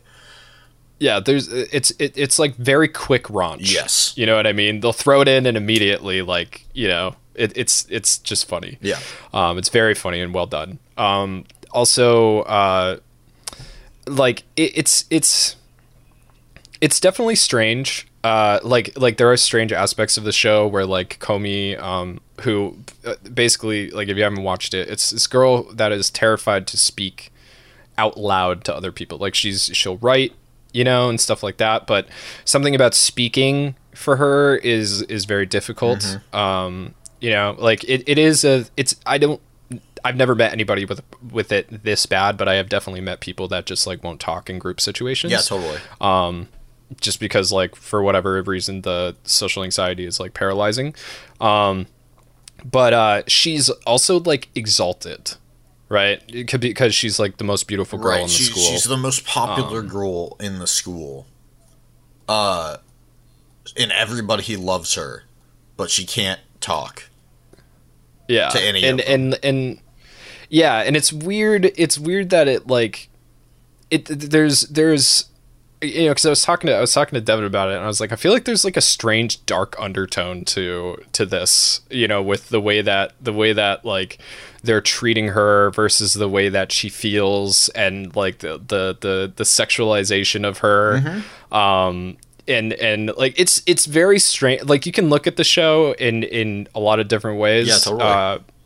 And that's just my job to do that and like look at it and just like, you know. I mean, I totally noticed that too. Is, of like, you know, yeah, the school is fucking weird, JM. But also it's like, you know, this idea that somebody's so beautiful, they obviously have to be the most popular person. Everybody loves them, but then nobody's willing to talk to them because they don't feel like worthy or on like the same level of them. So Comey feels like super alone because she can't talk to anybody, and nobody's willing to talk to her because she's so quote unquote popular. You know, it definitely hits on that vein of like, you don't really know what's going on in somebody else's head. Yeah, exactly. And it also hits on the vein of like, you know, it shows that like if you're good looking enough, you don't have to fucking even talk. You know what I mean? Yeah, like people will just love you anyway. But that's the other thing, is that everybody in the school is like the whole school is built off of people being very strange, you know, which makes the main character strange because he's just fucking he's the foil, you know? Right? He's the foil to literally everybody else in the show. Yeah, he's main character Kun. Yeah, like I don't even care what his name is, you know. Like Tada now. I mean, that sounds right. Something like that. He's sweet. He's a sweet guy with a weird thing on his head. I don't know what that is. He's got like it's supposed to be a cowlick, but it like head, moves. Yeah, but it's his hair. Yeah, it's weird. I think it's just a cowlick. Yeah. Yeah. But yeah, he you know, he used to be a dork. Like what was that? Was he like trying to be like a yakuza kind of like one point? Like that, you know. Yeah. And then he was trying like, to be cool. Yeah, he was trying to be cool. And he got turned down. And the dude, there's some jokes in it. Did you watch it dubbed or subbed? I watched it dubbed. Okay, I watched it subbed. And like there's this really funny part where at the school festival, like people are doing rooftop confessions. I guess it was like part of this. I don't know if that's a thing. I didn't bother to like look into it, but at these rooftop confessions, like one guy goes up there and he's like, I have a confession. I love, Kaguya, and instantly they're like, I don't love you back. Yeah, that was pretty funny. Shit like that. It's just, there's like really fucking snappy, funny fucking moments in it, and it's good. And there's like 3 or 4 scenarios per episode. Yeah, it's sort of like Kaguya-sama, where there's like 3 episodes in one, you know? Mm-hmm. Yeah, Kotaro Lives Alone is like that as well. But yeah, Komi-san is great. We're late on that. Yeah, totally. Everybody else has already talked about it. Everybody else has already made her waifu numero uno, which, you know, I mean, everybody does that with everything. I think Kagi is way better. But you know, as like we're doing waifu wars here, sure. I think Kagi is way better. That's something else I'm watching though. Is Kaguya-sama season 2? Yeah. Oh no, season 3. I thought. Oh, okay. I thought you didn't like season 2. No, I think I like season 2. Oh, I thought I remembered you saying it wasn't as good as season 1. I said that about Dragon Maid. But there was a reason I didn't watch season 2 of Kaguya-sama. Somebody told me it wasn't that good. Oh, I don't know. Well, no. I've been watching season 3, and it's been fun so far. It's the same old, you know, like light/L levels of big brains, but their fucking emotions get in the way. So yeah, that fucking show, it like is maybe somebody told me the animation had like taken a drop or something like that. Like I'm not entirely sure what it was, but yeah, I mean, I tried reading Kaguya-sama after the first season because I liked it so much, and it just didn't have the same. Like it really felt like the anime kind of elevated that one a lot. Yeah, I can see that for sure. Because some of the animation that they do for like the thinking sections or like the back and forth in their heads is so good. Oh yeah, like the intensity and the speed and the it's very snappy and witty and it really showed it was good. I showed Grant because you know how there's like that ramen episode of Komi Can't Communicate, or that ramen like section of an episode. Grant watched that and I was like, "Do you want to see the best ramen episode of anything ever?" And then I threw on the Kaguya-sama like section with Chika and the like ramen head guy.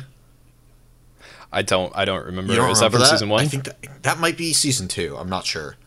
If you haven't seen that, you should watch it because it's fucking hilarious.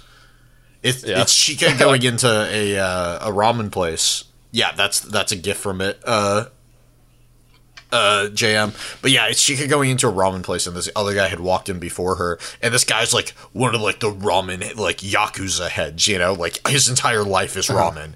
All he cares about. Okay, I've seen it. Yeah. I've seen this one. Yeah. And basically like she's like perfect at eating ramen or something like that. He thinks like, that she's just like a regular person, doesn't know what he's doing or what she's doing, and then her like plan comes into motion, and he goes like, "Oh," and gets amazed by like her order, and then she like goes for the garlic at the end and drinks the whole thing, and like both him and the chef are like rooting for her. It's a great fucking like 10-minute section.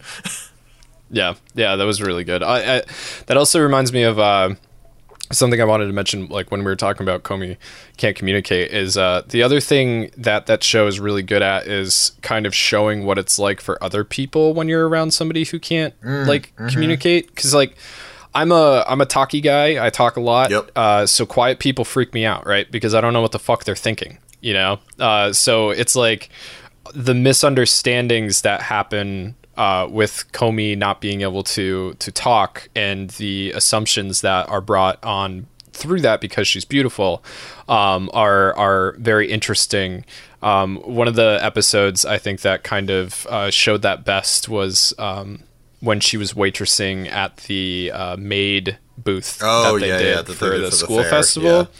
That shit was so funny. It's with the guy who's just like the totally normal guy who's like also a maid otaku. Yep. Decides to go in, and they basically have this misunderstanding where he thinks that she is like acting like the cold shoulder maid who is kind of like the ice queen who's like kind of being mean to him while she's just trying to say thank you for coming, that kind of thing. It's very easy for those like things like that to be misconstrued, because communication is, I mean, it is arguably the most important skill that human beings have, and the most important skill that you can have in your bat belt. Like if you are good at communicating, you can do anything. You know what I mean? Like if you are a good talker, you can. I mean, did you ever see? You probably didn't watch Inventing Anna, I think was the name of the show. Okay, so basically it's based on a true story about this girl from Russia who went to New York City and basically she talked her way into convincing banks to support her with millions and millions of dollars to buy one of the most expensive buildings in New York City, to create a club for the elite. Right. So she talked her way into into the circles of, the richest people on Wall Street, the the best fashion designers in the country, some of the most important people in New York City. Right. A 22-year-old girl from Russia. She completely lied about her backstory. She completely lied about fucking everything, and was able to do that. Like, that's you could just people are easy to, like, you know what I mean? Like, you can talk your way into anything, dude, in this country. So I mean, I'm not saying to do that. That's obviously a bad thing. She's a criminal. She went to jail for fraud. But you know what? It's that powerful. Somebody told her to lie on her resume, and she really took it and ran with it. Yeah, exactly. But yeah, like being able to communicate it can stop wars. It can unite people. It can heal people. If you use the power for good, right? A lot of people don't. A lot of people use it for personal profit and personal gain, and all sorts of stuff like that. So, but yeah, it's I just wanted to point that out. It's very easy to get the wrong idea. Especially from people that aren't as good as at communicating. So before you get the wrong idea, just try and figure it out. Don't assume, because assuming is a bad thing. It's a bad thing. Hurts people.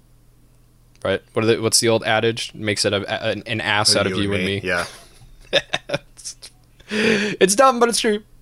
So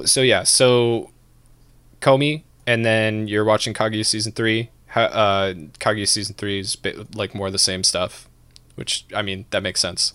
I would imagine there has to be some kind of narrative development at some point, right? I mean, how long can... I don't know. I don't know about that. Yeah, like, how long can something stand on the same joke, Yeah, I don't know. We'll see.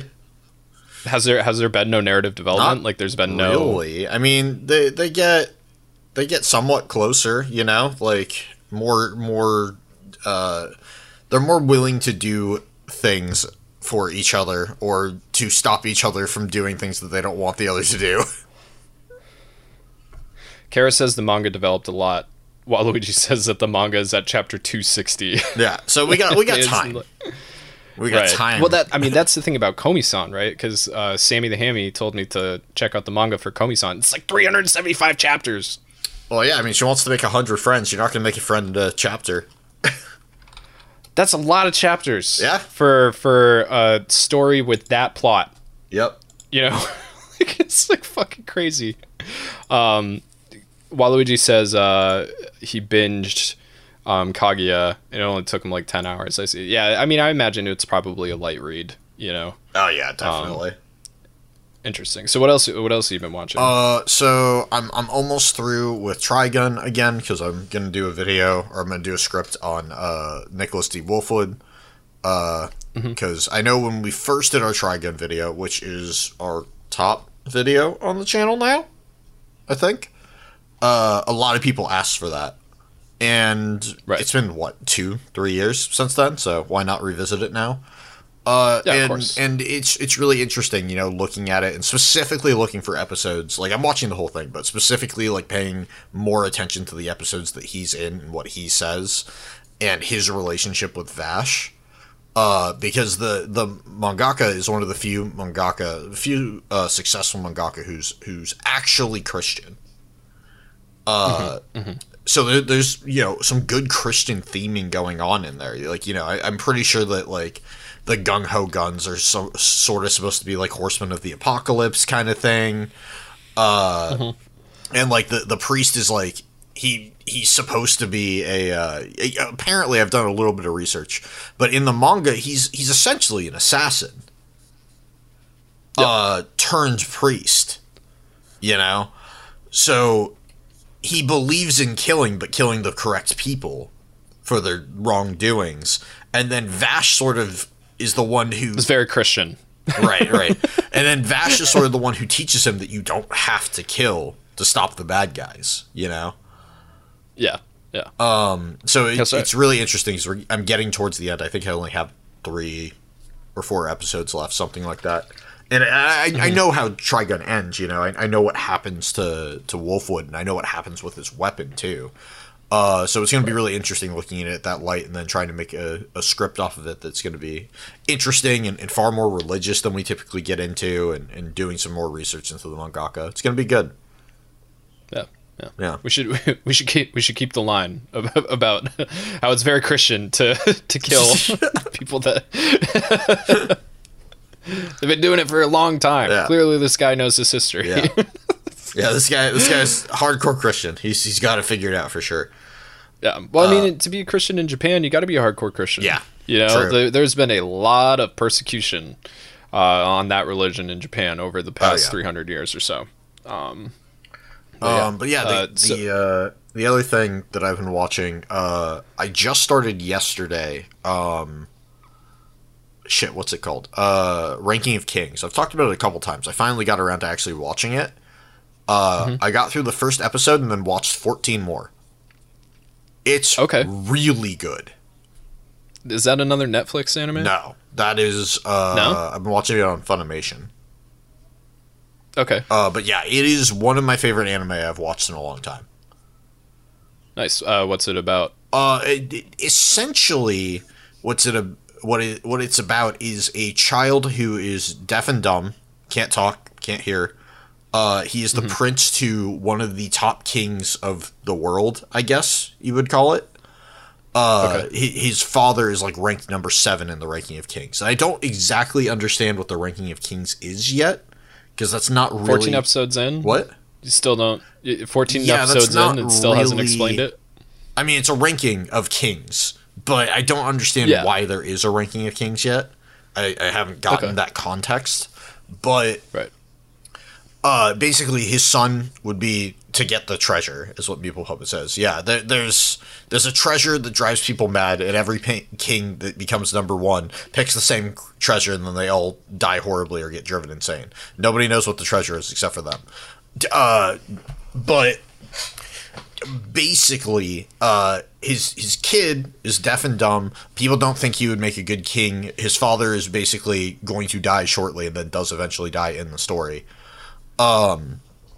And it's sort of this kid's journey from not being able to communicate with hardly anybody, having no friends, to finding somebody who has his back, learning that even though he has no power, he's very good at dodging for various reasons, and developing this power through, like, sort of like a training program with a mentor, and then coming back and basically showing people up and being like, yo, I can't talk and I can't hear, but look how awesome I am.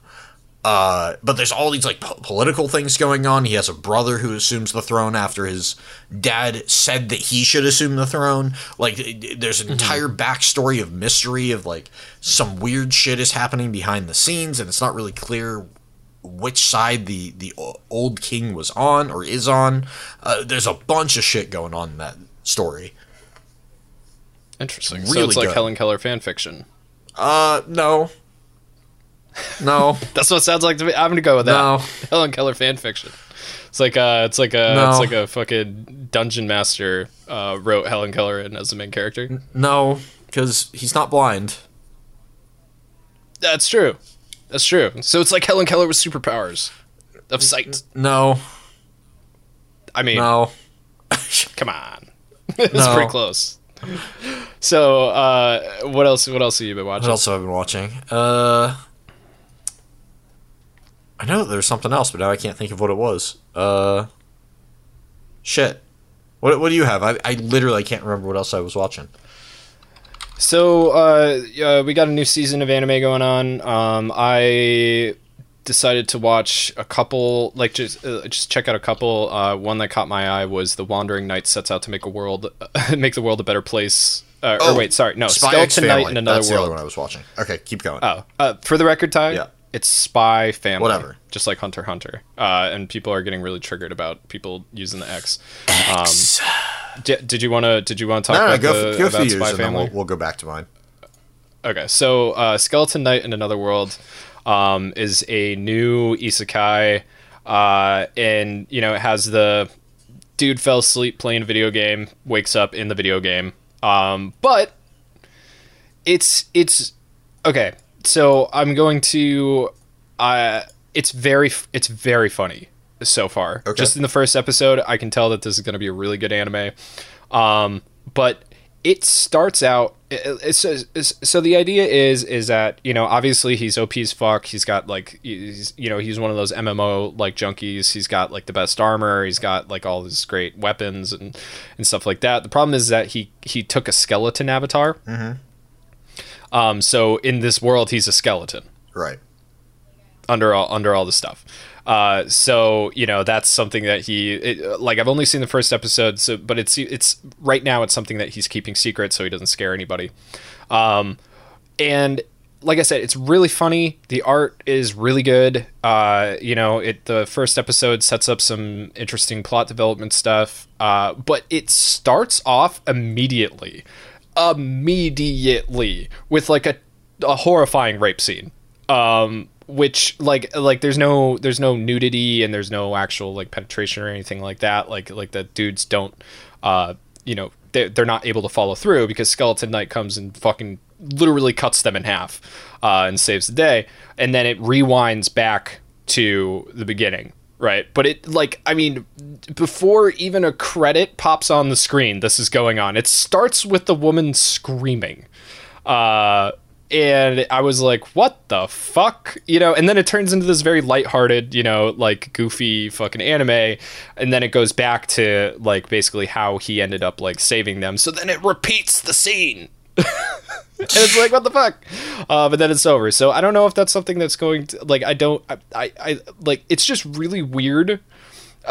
Filibuster says that's like the only time anything like that happens. Yeah, it's a very strange way to start an anime, and it's not like, I mean, we both watched Goblin Slayer, right? Right.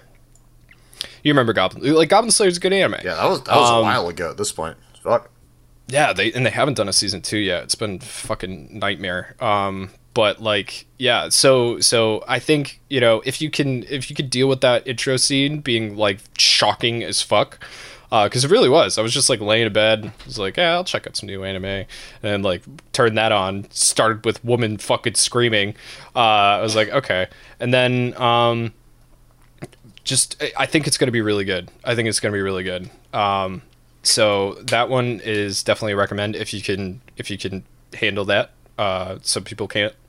And then I checked out, of all things, Love After World Domination, which is a ridiculous show about a Super Sentai falling in love with I don't know what you would call the villains in a Super Sentai. So basically think Power Rangers. Mm-hmm. And the Red Ranger has fallen in love with the what was the chick's name? Morgana? Or what was the bad lady witch? What was her name in Power Rangers? I don't remember, to be honest. I don't remember either. The Asian lady that was always like, yeah, I like, do not remember. Rita Repulsa. Yeah, he basically. I love that you guys know this. We are all in our 30s. Just fucking. So yeah, he basically falls in love with Rita, like a blonde Rita Repulsa, who is, you know, she's a very attractive lady, and she falls in love with him, and now they're trying to navigate their relationship while keeping it a secret from their respective, their respective sides of you know, their conflict, right? Mm-hmm. And like, Red Ranger is like a super duper direct, like meathead kind of guy. All he does is work out and bodybuild, and the other girl turns out to be like, you know, shy and cute, even though she's like technically an evil minion. And the Sentai team, this Power Ranger team, basically is based off of Gelato. I don't remember like if they're names? called like the Gelato. What do you mean? So let me look it up really quick. Let's Love After World Domination, Wikipedia. Okay, so the secret society is called Gecko. They've burnt half the world and are planning to burn the rest. The hero group Freezing Sentai Gelato 5 is formed, consisting of Red Gelato, Fudo Aikawa, Blue Gelato, Hayato, Ojino. So yeah, they're all different it's all gelato based, so all their moves are gelato based. Like, you know, like they're like freezing strawberry gelato punch, you know, like that kind of shit. Yeah. So gelato red is strawberry themed, gelato yellow is lemon themed. You know, it's very goofy, very funny. And enjoyable. So I'm looking forward to that. Again, I don't watch anime as it comes out. I can't fucking deal with that shit. I can't wait to like for an episode to come out every week. It makes me want to fucking blow my brains out. So I have I'll check out the first episode and then I'll wait until the season's done coming out and I'll just binge through the whole thing. So I will have more information on those when they are done. The other thing I finally got to was Yashahime, Princess Half Demon or Half Demon Princess, the continuation of Inuyasha. That show, I didn't like it very much at first. I kind of find, of course now I can't think of all the characters' names, but I didn't like most of the characters. They were kind of difficult to enjoy. Toa, the main character, she's the girl with the short white hair and the little red, you know, part in her, you know, in the forehead, and then she wears the fucking school uniform. I don't know why, dude. I hate her fucking outfit. I and I know that that's like a really picky thing, but for some reason I just hate that fucking outfit. I know it's kind of bling. I know it's kind of styling, but like the contrast between that and the Sengoku Jidai, it was just like fucking, I don't know, something about it, just wasn't a fan of that of the drip going on there. Her sister Setsuna was like just a completely unlikable character for me. You know, like, and both of these girls are Sesshomaru's twin daughters that were basically taken away after they were born for reasons that are all explained. But Inuyasha and Kagome's daughter is really cool. I liked her a lot. God, what's her fucking name? No idea. No.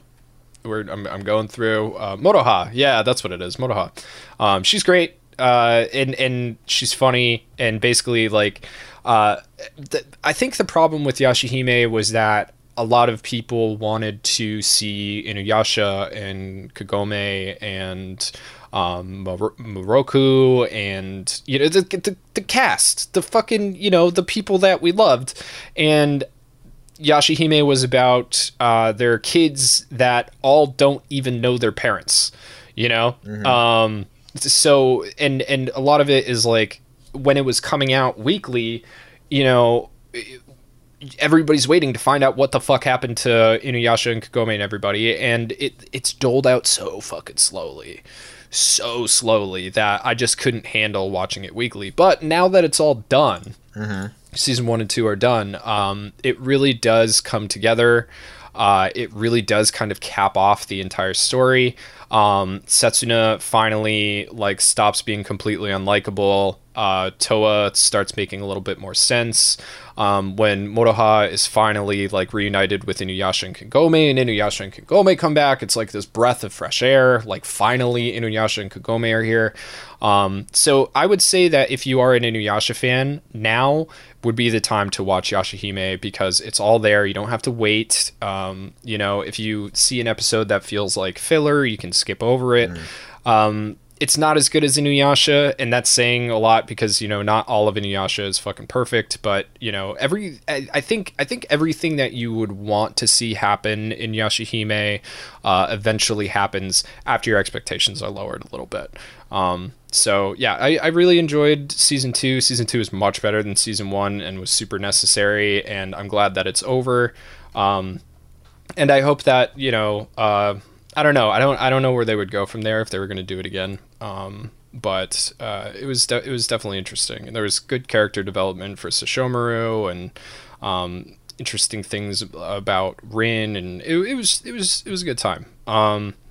The other thing that I watched that was really important, because we're doing a video on it this week, is Kotaro Kotaro lives alone, right? So this fucking show, dude, it's amazing.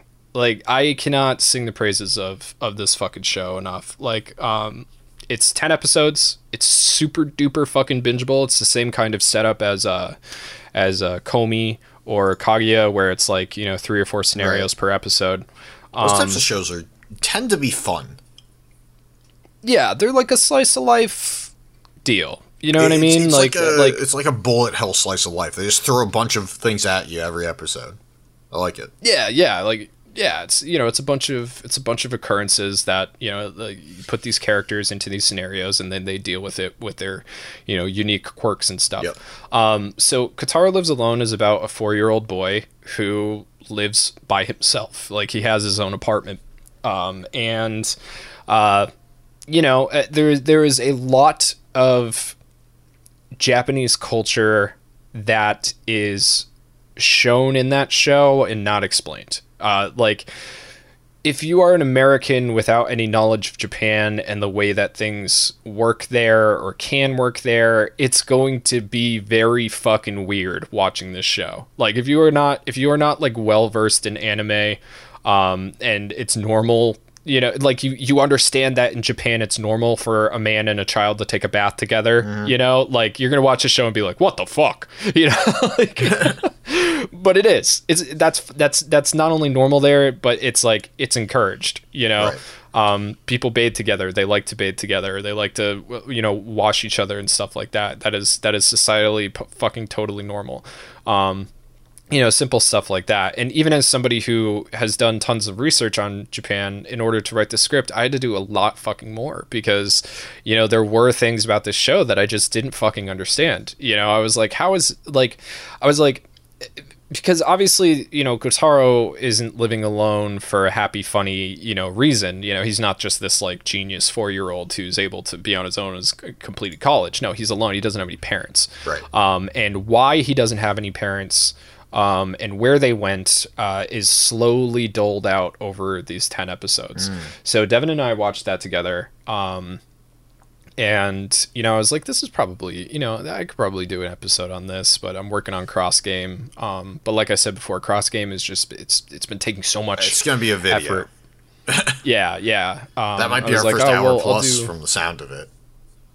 Might be, I don't know. We'll see how. You said the beginning was 8 pages, so. That's true. Yeah. We'll see how it goes. Cross Game was fucking awesome.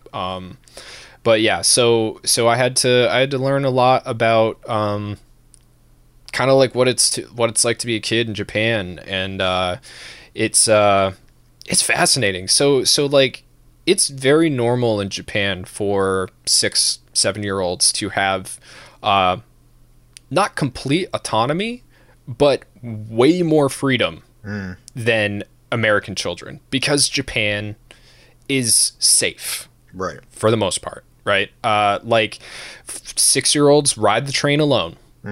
They go to school. They walk to school alone. Like, that is totally normalized. It's supported by the community. It's supported by neighbors. Like, kids, they'll go out to the parks and they'll play by themselves or with their friends, make their own plans, like young fucking kids, where like now in America it's like, if fucking Jimmy doesn't get on the bus, then you gotta call the fucking police. Right. Like, it's like the end of the world. It's also very normal in Japan for high schoolers to live on their own. So whenever you see like an anime or a manga where like you have kids in high school who are living in their own apartments, that's not just anime. That's not uncommon. Right, that's not just anime. So high school in Japan is very different than high school. It's like a big deal, right? Like, it's a huge deal. It's much more like getting into college here. Right. Yeah. So in Japan, like when you're going from middle school, which middle school is, I believe it's 4 years. So 8th grade, you're 15 when you graduate out of 8th grade, because high school is only 3 years. So high school is 16, 17, 18, sometimes 19. depending on how old you are. So again, when when you see these high school shows and this, like, there might be like nudity, or there might be a relationship with an older person, like some of these sometimes these characters are adults, which is something that we also generally don't understand, because we see high school and we think, oh, 15, you know what I mean? Right. But they're not even in high school at 15, they're in middle school still. But yeah, so because high school is so important, and because it's so competitive, kids, when they're taking their high school entrance exams, will apply to tons and tons of high schools. And it's more important that they get into the best high school than it is for them to live at home. Right. So living arrangements are generally made. So if the family has enough money, they will sign papers, because in Japan, you have to be 20 to rent legally. But again, those laws are very flexible. And then basically, as long as you have proof that you can pay the rent, you can live in an apartment. And in Kotaro's case, he does have proof that he can pay the rent. So technically, he could live on his own at 4 years old. I don't think that's ever happened, but I think because of the way that Japan is structured and the way that kids have this kind of autonomy and they are respected as, more than kids are respected here, it's actually a possibility. Right. It's not something that would likely happen in real life, right? But the option would be available, basically. Right. Yeah. Because long story short, he has a large wealth of money that is being controlled by lawyers and is doled out to him for living expenses and stuff like that. So he can easily pay the rent. And basically, this show. It's Kotaro as a character is awesome. He is kind of a tsundere. He is also a completely fucking broken child. like he is, his worldview, he's very innocent. He's very pure-hearted. But he's also, like, there are just so many moments in the show where you're just like, oh my fucking god, dude. Like, this is the saddest shit I have ever seen in my entire life. Because basically, he moves into this 6-room apartment building, right? So he has 5 neighbors, and he becomes close with 3 of them, and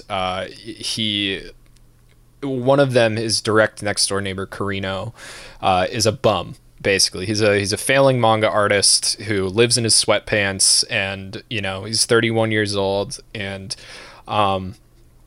he's just kind of like, he just kind of ends up not taking care of Kotaro, but helping him. You know what I mean? It's like, and their other neighbor, this girl, I don't remember if her name was Izumi. She kind of, she kind of gets into that mode too. And then their downstairs neighbor, Tara something, is like this Yakuza dude who's always in a fucking purple leopard print suit. It's just amazing. Nailing it. Love it. Fucking loves Kotaro. He just always wants to give him hugs and fucking nuzzle his face and stuff like that. And Kotaro's freaked out because he hasn't had a lot of human contact physically in his life. So like he's and they all have all these adults all have their own issues, right? The girl is in an abusive relationship. Karino lost his family when he lost his parents when he was a kid. The Yakuza guy is divorced, and his wife hates him and is trying to keep his son from him. So that kind of explains like what his love for Kotaro, and a lot of it is like learning about different kinds of love.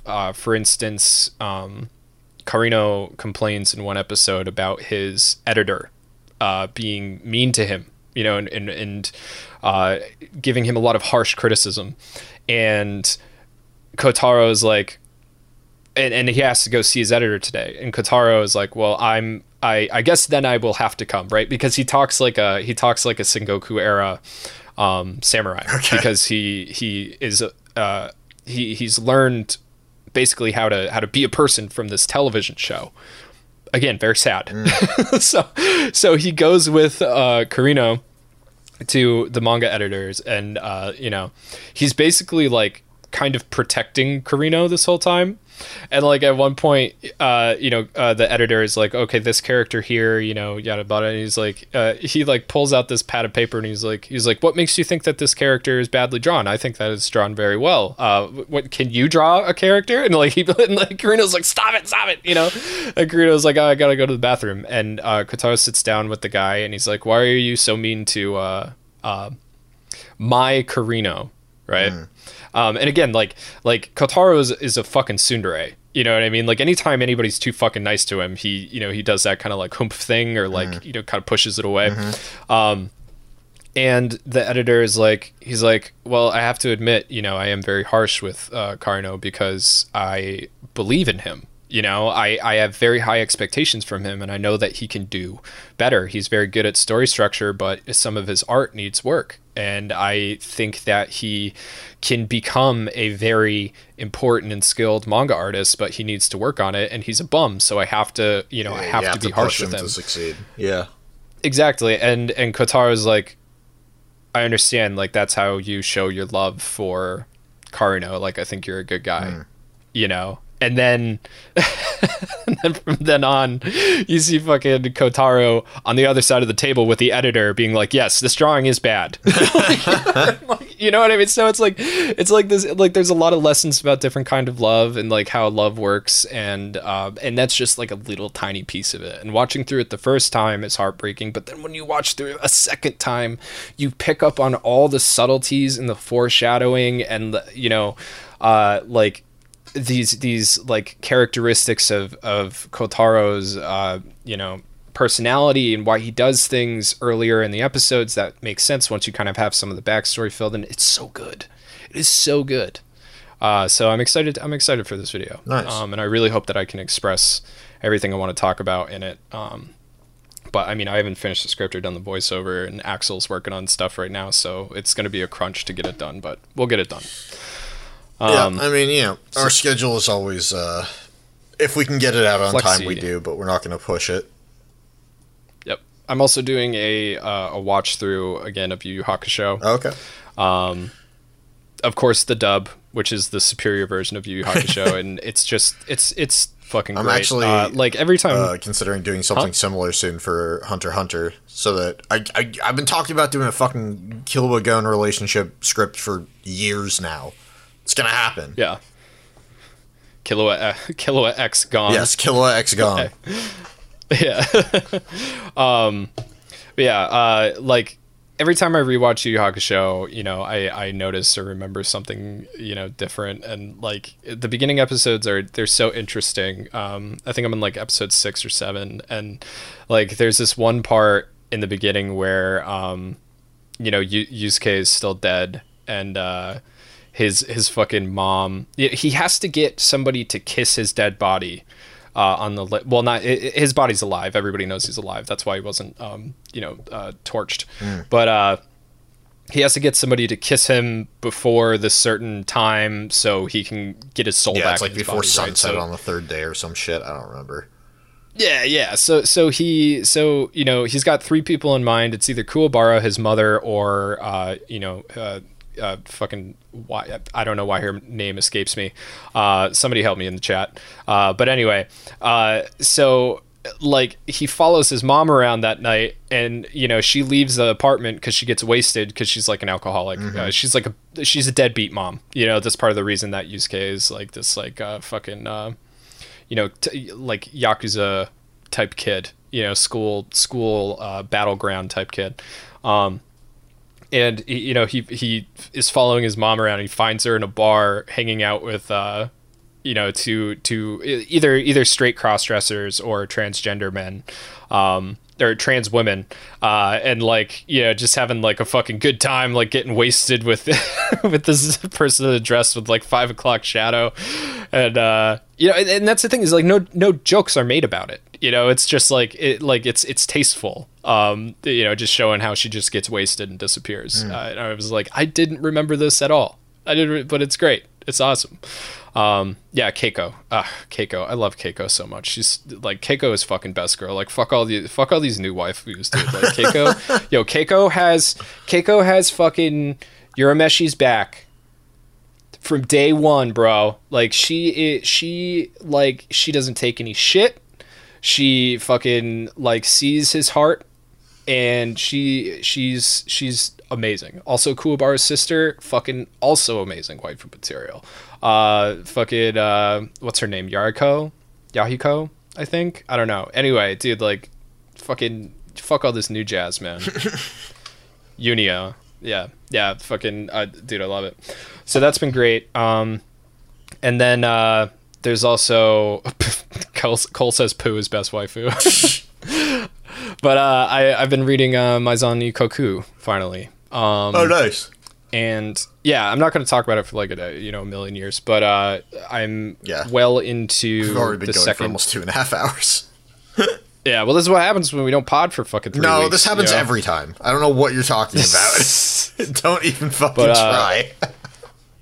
So Maizani Koku starts very slowly. It is a romantic comedy about a guy who is at college age, trying to get into college, who falls in love with the new manager of the apartment that he lives in. And she is a widow. She's a young widow who is still loyal to her dead husband. And they weren't married very long, like, in fact, in one of the episodes, or in one of the chapters, the dead husband's dad comes over, and he's like, it's such a shame that, he died so soon because she wasn't able to stay with him long enough to see his flaws. So she's always going to idealize him, and it's going to be very hard for her to move on. Right. Mm-hmm. Which is that's an interesting take. I mean, that's not something you kind of like. I don't think I've ever seen that in another media, this kind of like look at that kind of stuff. And then obviously there's more direct characters because this is Rumiko Takahashi, and, she writes comedy. So there's more people that are just like, like, this is dumb, dude. He's dead. Get over it. But there are moments of levity and clarity and whatnot. But yeah, and I was. The first book was hard to get through. I believe there's 10 total now because Viz is doing a signature series release for it. And they're very pretty, very well put together. The covers are really nice. They have a great texture. 7 of them are out. I'm waiting on 8, 9, and 10. But I was expecting kind of a Ranma situation where like Ranma just goes on and fucking on, dude, and like it's just these situational comedies over and over and over and over again. There's very little plot progression, but actually, it seems like Maizani Koku, has plot progression. The first book, a whole year goes by, right? So it's good. And I like the main character. Obviously, he's a young dude. He's a bit of a pervert. He's a bit of a fucking dork. But it's a very comfy manga. It takes place in the early 80s Japan, which is like, that's a very idealistic time period. I'm sure we all wish we lived in Tokyo in 1981. Yeah, I'm liking it a lot. And I think, besides, like Mao and the other stuff that I'm reading, that's mostly it. I did pick up the box sets for Demon Slayer and Dragon Ball Z and Alita Battle Angel because they were on sale. So they were all 20% off, and it was buy one, get one 50% off. So you get the 20% off and then 50% off on top of that. I ended up getting like 40 fucking 5 tankobons and then like 8 hardcovers for like I don't know, like $350-$400. No, damn. You know what I mean? Yeah, so like that's like $4 a fucking book. That's that. Like I couldn't how am I gonna pass it? How do you pass that up, dude? Mm-hmm. That's hours of entertainment. So I will likely be reading Dragon Ball Z for the first time, and I might even check out Demon Slayer again. Because really reading it on paper is as somebody who does read a lot of digital manga, reading it on paper just has a better feel generally. The only thing that sucks is that the spread pages, right? Like when you like, I hate that. I hate when I open it and it's a spread and I can't see what's going on in the fucking middle. It's so annoying. So that's the only time that digital is better. But yeah, Tyler. Yeah. Tell me about video games. Oh man, video game. I've been playing 2 video games. One of them's Elden Ring.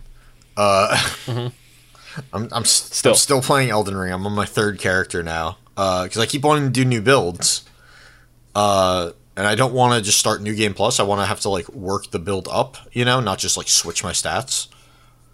So I'm doing my strength build now. And I think I told you a little bit about my strength build, but I am role playing a character.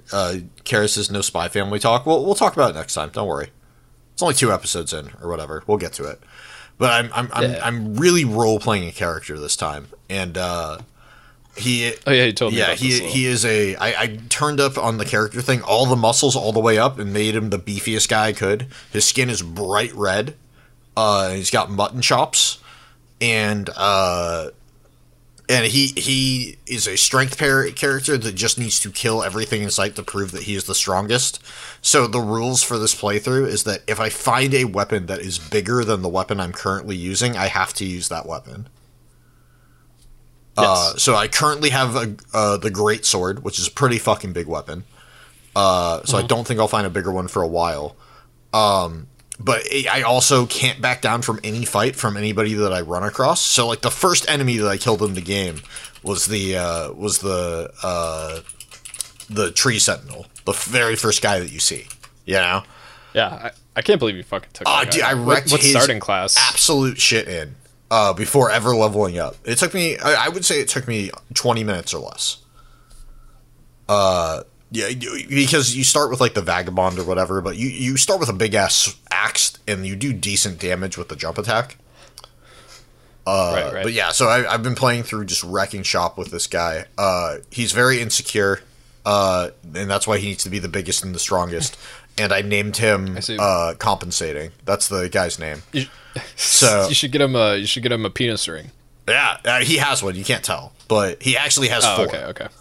Oh wow! Oh, that was a picture of his fucking overjeweled dick. Yep, that was a picture of his family jewels. Yeah, so he's really fun to play with. I'm having a great time going back through the game playing like that because these are weapons that I just passed over in my first 2. So my first one was a dex build, second one was a magic build. So now I'm looking at all the dumb strength weapons that are way too big to ever use and saying, nope, I'm using all of them.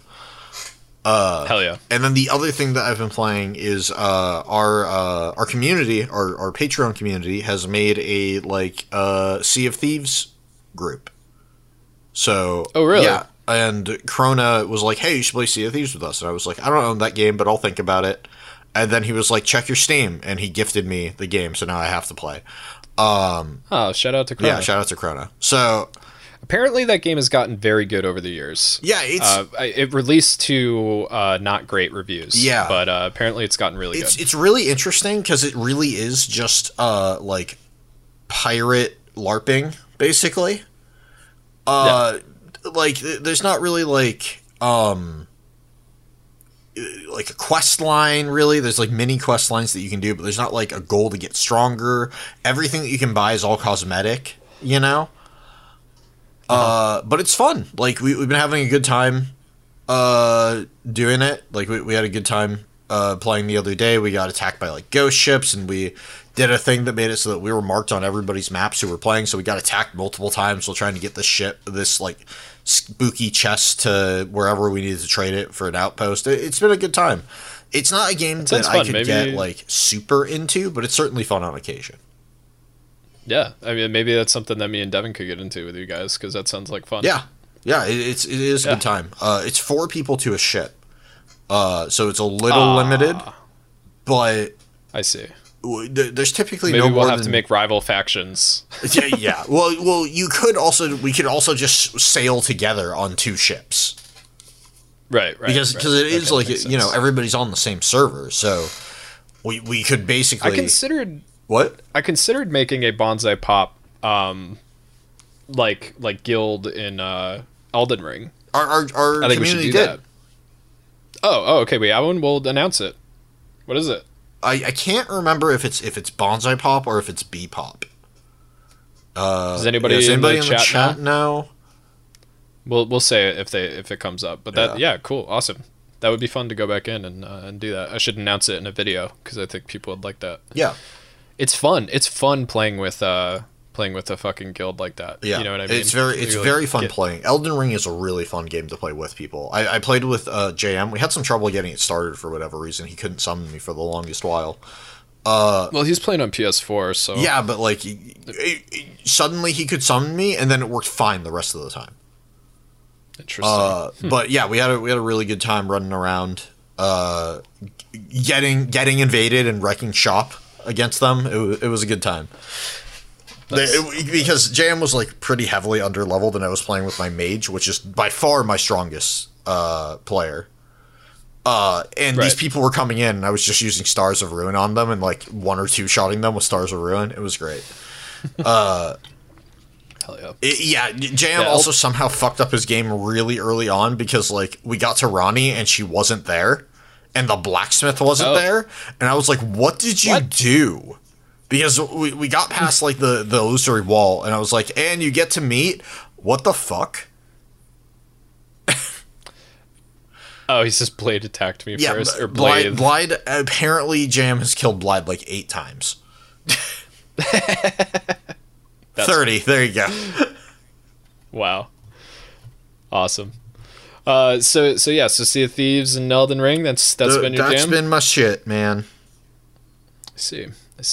Well, yeah, the Sea of Thieves thing sounds fun. I've been looking at that game for years now and just been like, I don't know. Yeah, we got a community for it. There's a underneath our gaming channel in the Discord. There's a Sea of Thieves. What are these things called? Threads. Yeah. So you can open that up and see what people are talking about. Cool. Yeah. The answer to what shall we do with the drunken sailor is nothing. He'll just take the mermaid back. But yeah. So I've been playing only one thing, and that is Horizon Forbidden West. Mm-hmm. I've seen you on I that a lot. don't even know how many. Yeah, I don't even know how many hours I put into it. I just hit level like 41, I think. So you're enjoying it then, though. And yeah. So Horizon Zero Dawn, when it came out, I liked it, but it just didn't. It was fun. It was fun to go through. I believe I did all the side quests and stuff like that, but like it's either been so long that I didn't remember a ton about it, or it just didn't stick with me very well. I think it's the latter. I think it just didn't stick with me. But at the time it was kind of like everybody was exalting this fucking game, and I was like, it didn't seem like that good of a fucking, like, it was good enough, but there's also, it was very Assassin's Creed-y kind of like, like a cyberpunk / weird caveman Assassin's Creed type deal, like it had a lot of similar game mechanics. You gotta go find the towers to open up the maps, and you're climbing stuff and jumping off, and Cyber Safari Witcher 3 type of deal. And like I enjoyed the story and stuff, but again, it was like I remembered Varl. So like when Varl showed up, I was like, that guy. And I remembered Varl, look out, Varl. And then the other guy, the dude with the silly fucking chops. Yeah. Too. Yeah, these people started showing up, and I was like, oh yeah, I kind of remember you. Yep, and I even did the YouTube refresher videos and stuff like that. Sat through a couple 30-minute videos, so I remembered the basic plot and everything like that and what had happened. But even still, when I started the game, I was like, oh my god, like what the faction, like who is a fucking Karja, like what's a Karja, like what's a fucking this, that, and the other thing. Like I could not fucking remember shit. Yeah, I remember the Sundom. Right, because that's where the big last boss comes from, or last boss fight happened, and stuff like that. But like the Sun King was talking to me about things, and I was like, I don't know what the fuck he's talking about. I don't remember him at all. And for the first part of the game, Aloy was so miserable as a character. Yeah. Like she was like fucking emo Every Peter Parker. single person she talks to, she's like, "Ugh, you." Yeah, and she's got this like breathy way of talking where it was just like, and it was just like, oh, like why is this voice actor like making these fucking choices? Like this is just not fucking good. Like, oh my god, please let this not be the entire game. And thankfully it wasn't, you know, and like, again, like I know that people like it's difficult to complain about games like this because, you know, Horizon Zero Dawn is one of the games that has the balls to have a female locked-in main character. And you know, when you talk about a female character not fucking smiling, you bring up that you know, inherent misogynist feeling that a lot of women get, where it's like, oh, so we're expected to smile, and like that's not the place where I'm coming from. Well, no, I get where you're coming from with this. It's like she only has one emotion for at least the first part of the game.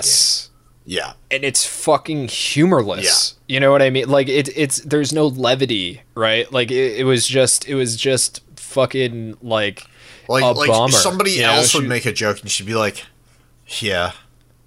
She's like, yeah, I gotta go save the world by myself. Like, you wouldn't understand. Like, she's trying to push everybody away. I have to save the world and no one can help me. Yeah, you wouldn't understand me. And there's a shitload of people who want to help her. Yeah.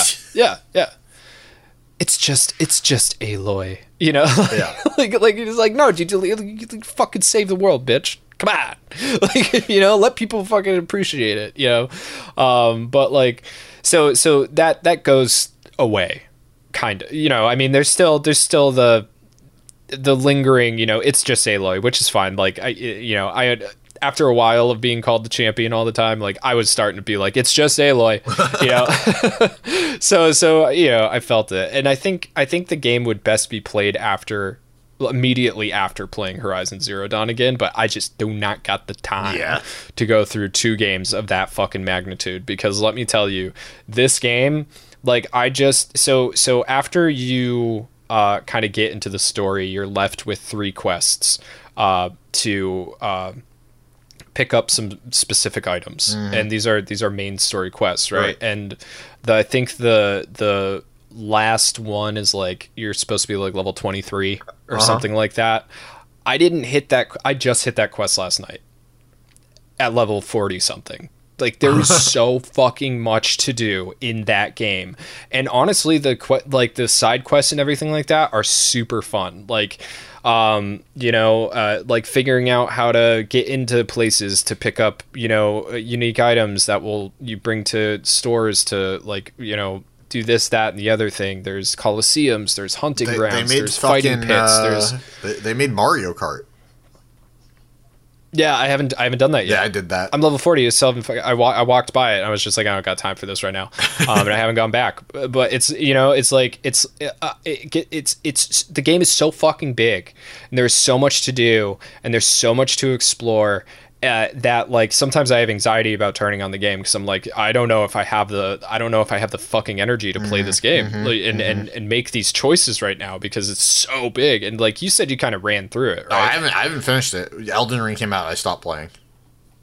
Oh, okay, I see. But yeah, so the other thing is, like, it is gorgeous. Oh yeah, it is beautiful. Beautiful. And there's 2 settings to play it on. You can play it on fidelity, or you can play it on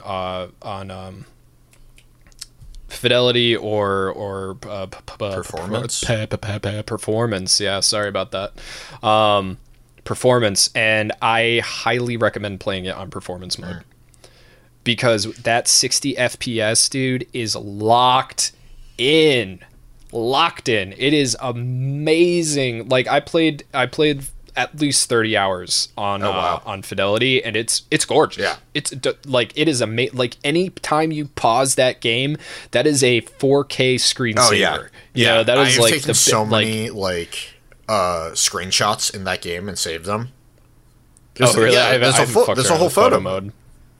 No, I know. I did a lot of photo mode stuff in Spider-Man, Miles Morales. That was a lot of fun. But with this one, I'm just like, I'm not fucking around with photo mode yet. I will eventually. But yeah, it is like, I mean, it's probably the best looking game I've ever played. Yeah, I would say. Yeah. I don't think anything has come close to it yet.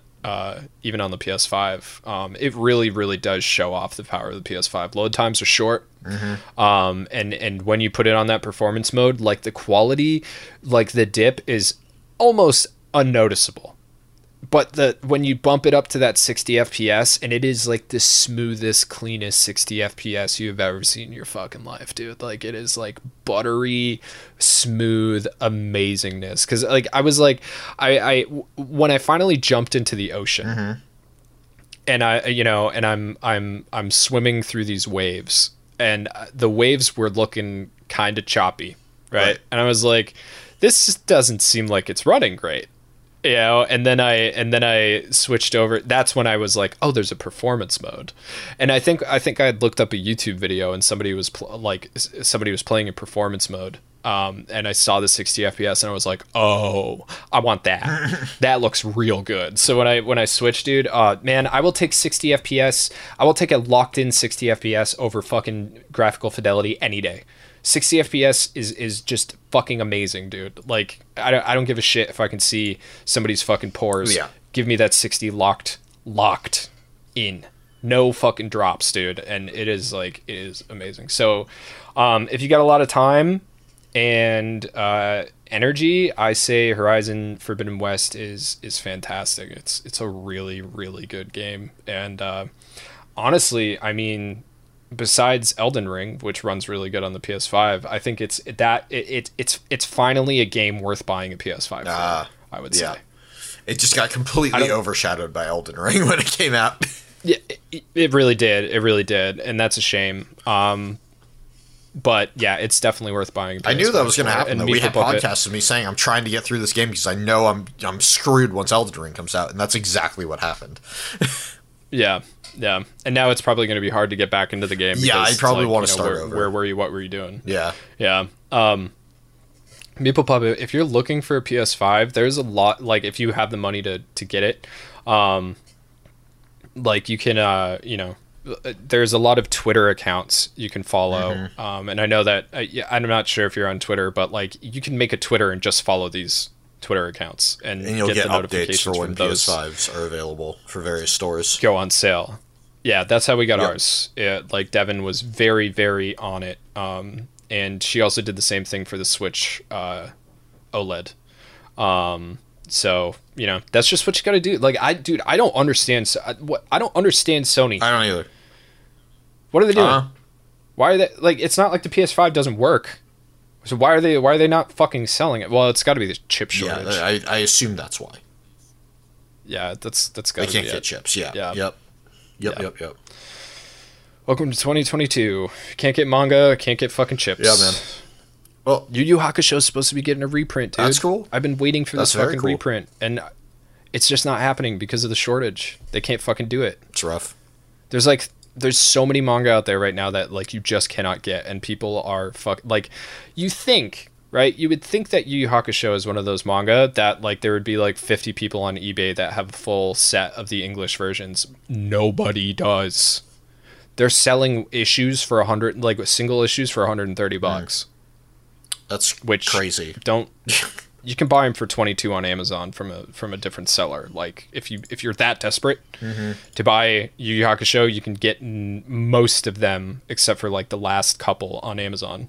So, you're gonna pay twice the price that you normally pay, but you can get them. I'm just not fucking doing that bullshit. Tax write-off or not, I'm not overpaying for manga. Right. Yeah. So, unless you got anything else, I think that's the Bonsai Podcast. It sure is, man. I'm hungry as hell. It's 2 p.m. I haven't eaten yet. Yeah, I gotta pee. Yeah, that too. And I think this was interesting. We covered a lot. Of topics. A solid 3-hour podcast, as per usual. Yeah. And it looks like JM, Cole, Fragile, Lord Icarus, Beeple Puppet, Plus Size Luigi, and the Filibuster, they were the ones who stuck it out. Congratulations. Impressive people. Very impressive. Yeah. For making it. You made it. And of course, thank you to the patrons who make this podcast possible. G Fuel as well, our partnership with them. If you're into G Fuel, code BPOP, get 10 to 30% off depending on time. We should probably get it knocked up to 30% for this video coming out this weekend. I think we haven't done ours for for April yet, so we can do that. We just got a message what's his face. Yep, but yeah, I highly recommend the hydration formulas. They are tasty and they aren't full of a bunch of caffeine that's gonna, make your heart go boom boom. No. So if you want something that's just good for vitamins and keeping you not thirsty and or curing your hangovers, making you want to drink water. Yeah. The hydration formula is definitely what we like. Totally. It's still my daily drink. Yeah. Yep. If you are interested in anything else we do, this podcast is a spin-off of our YouTube channel. So I would just say Google us. You'll find all of our social media and the YouTube channel right away that way. Yep. Google Bonsai Space Pop. Yep. Bonsai like the tree. And we will see you next week. Thanks, everybody. Bye.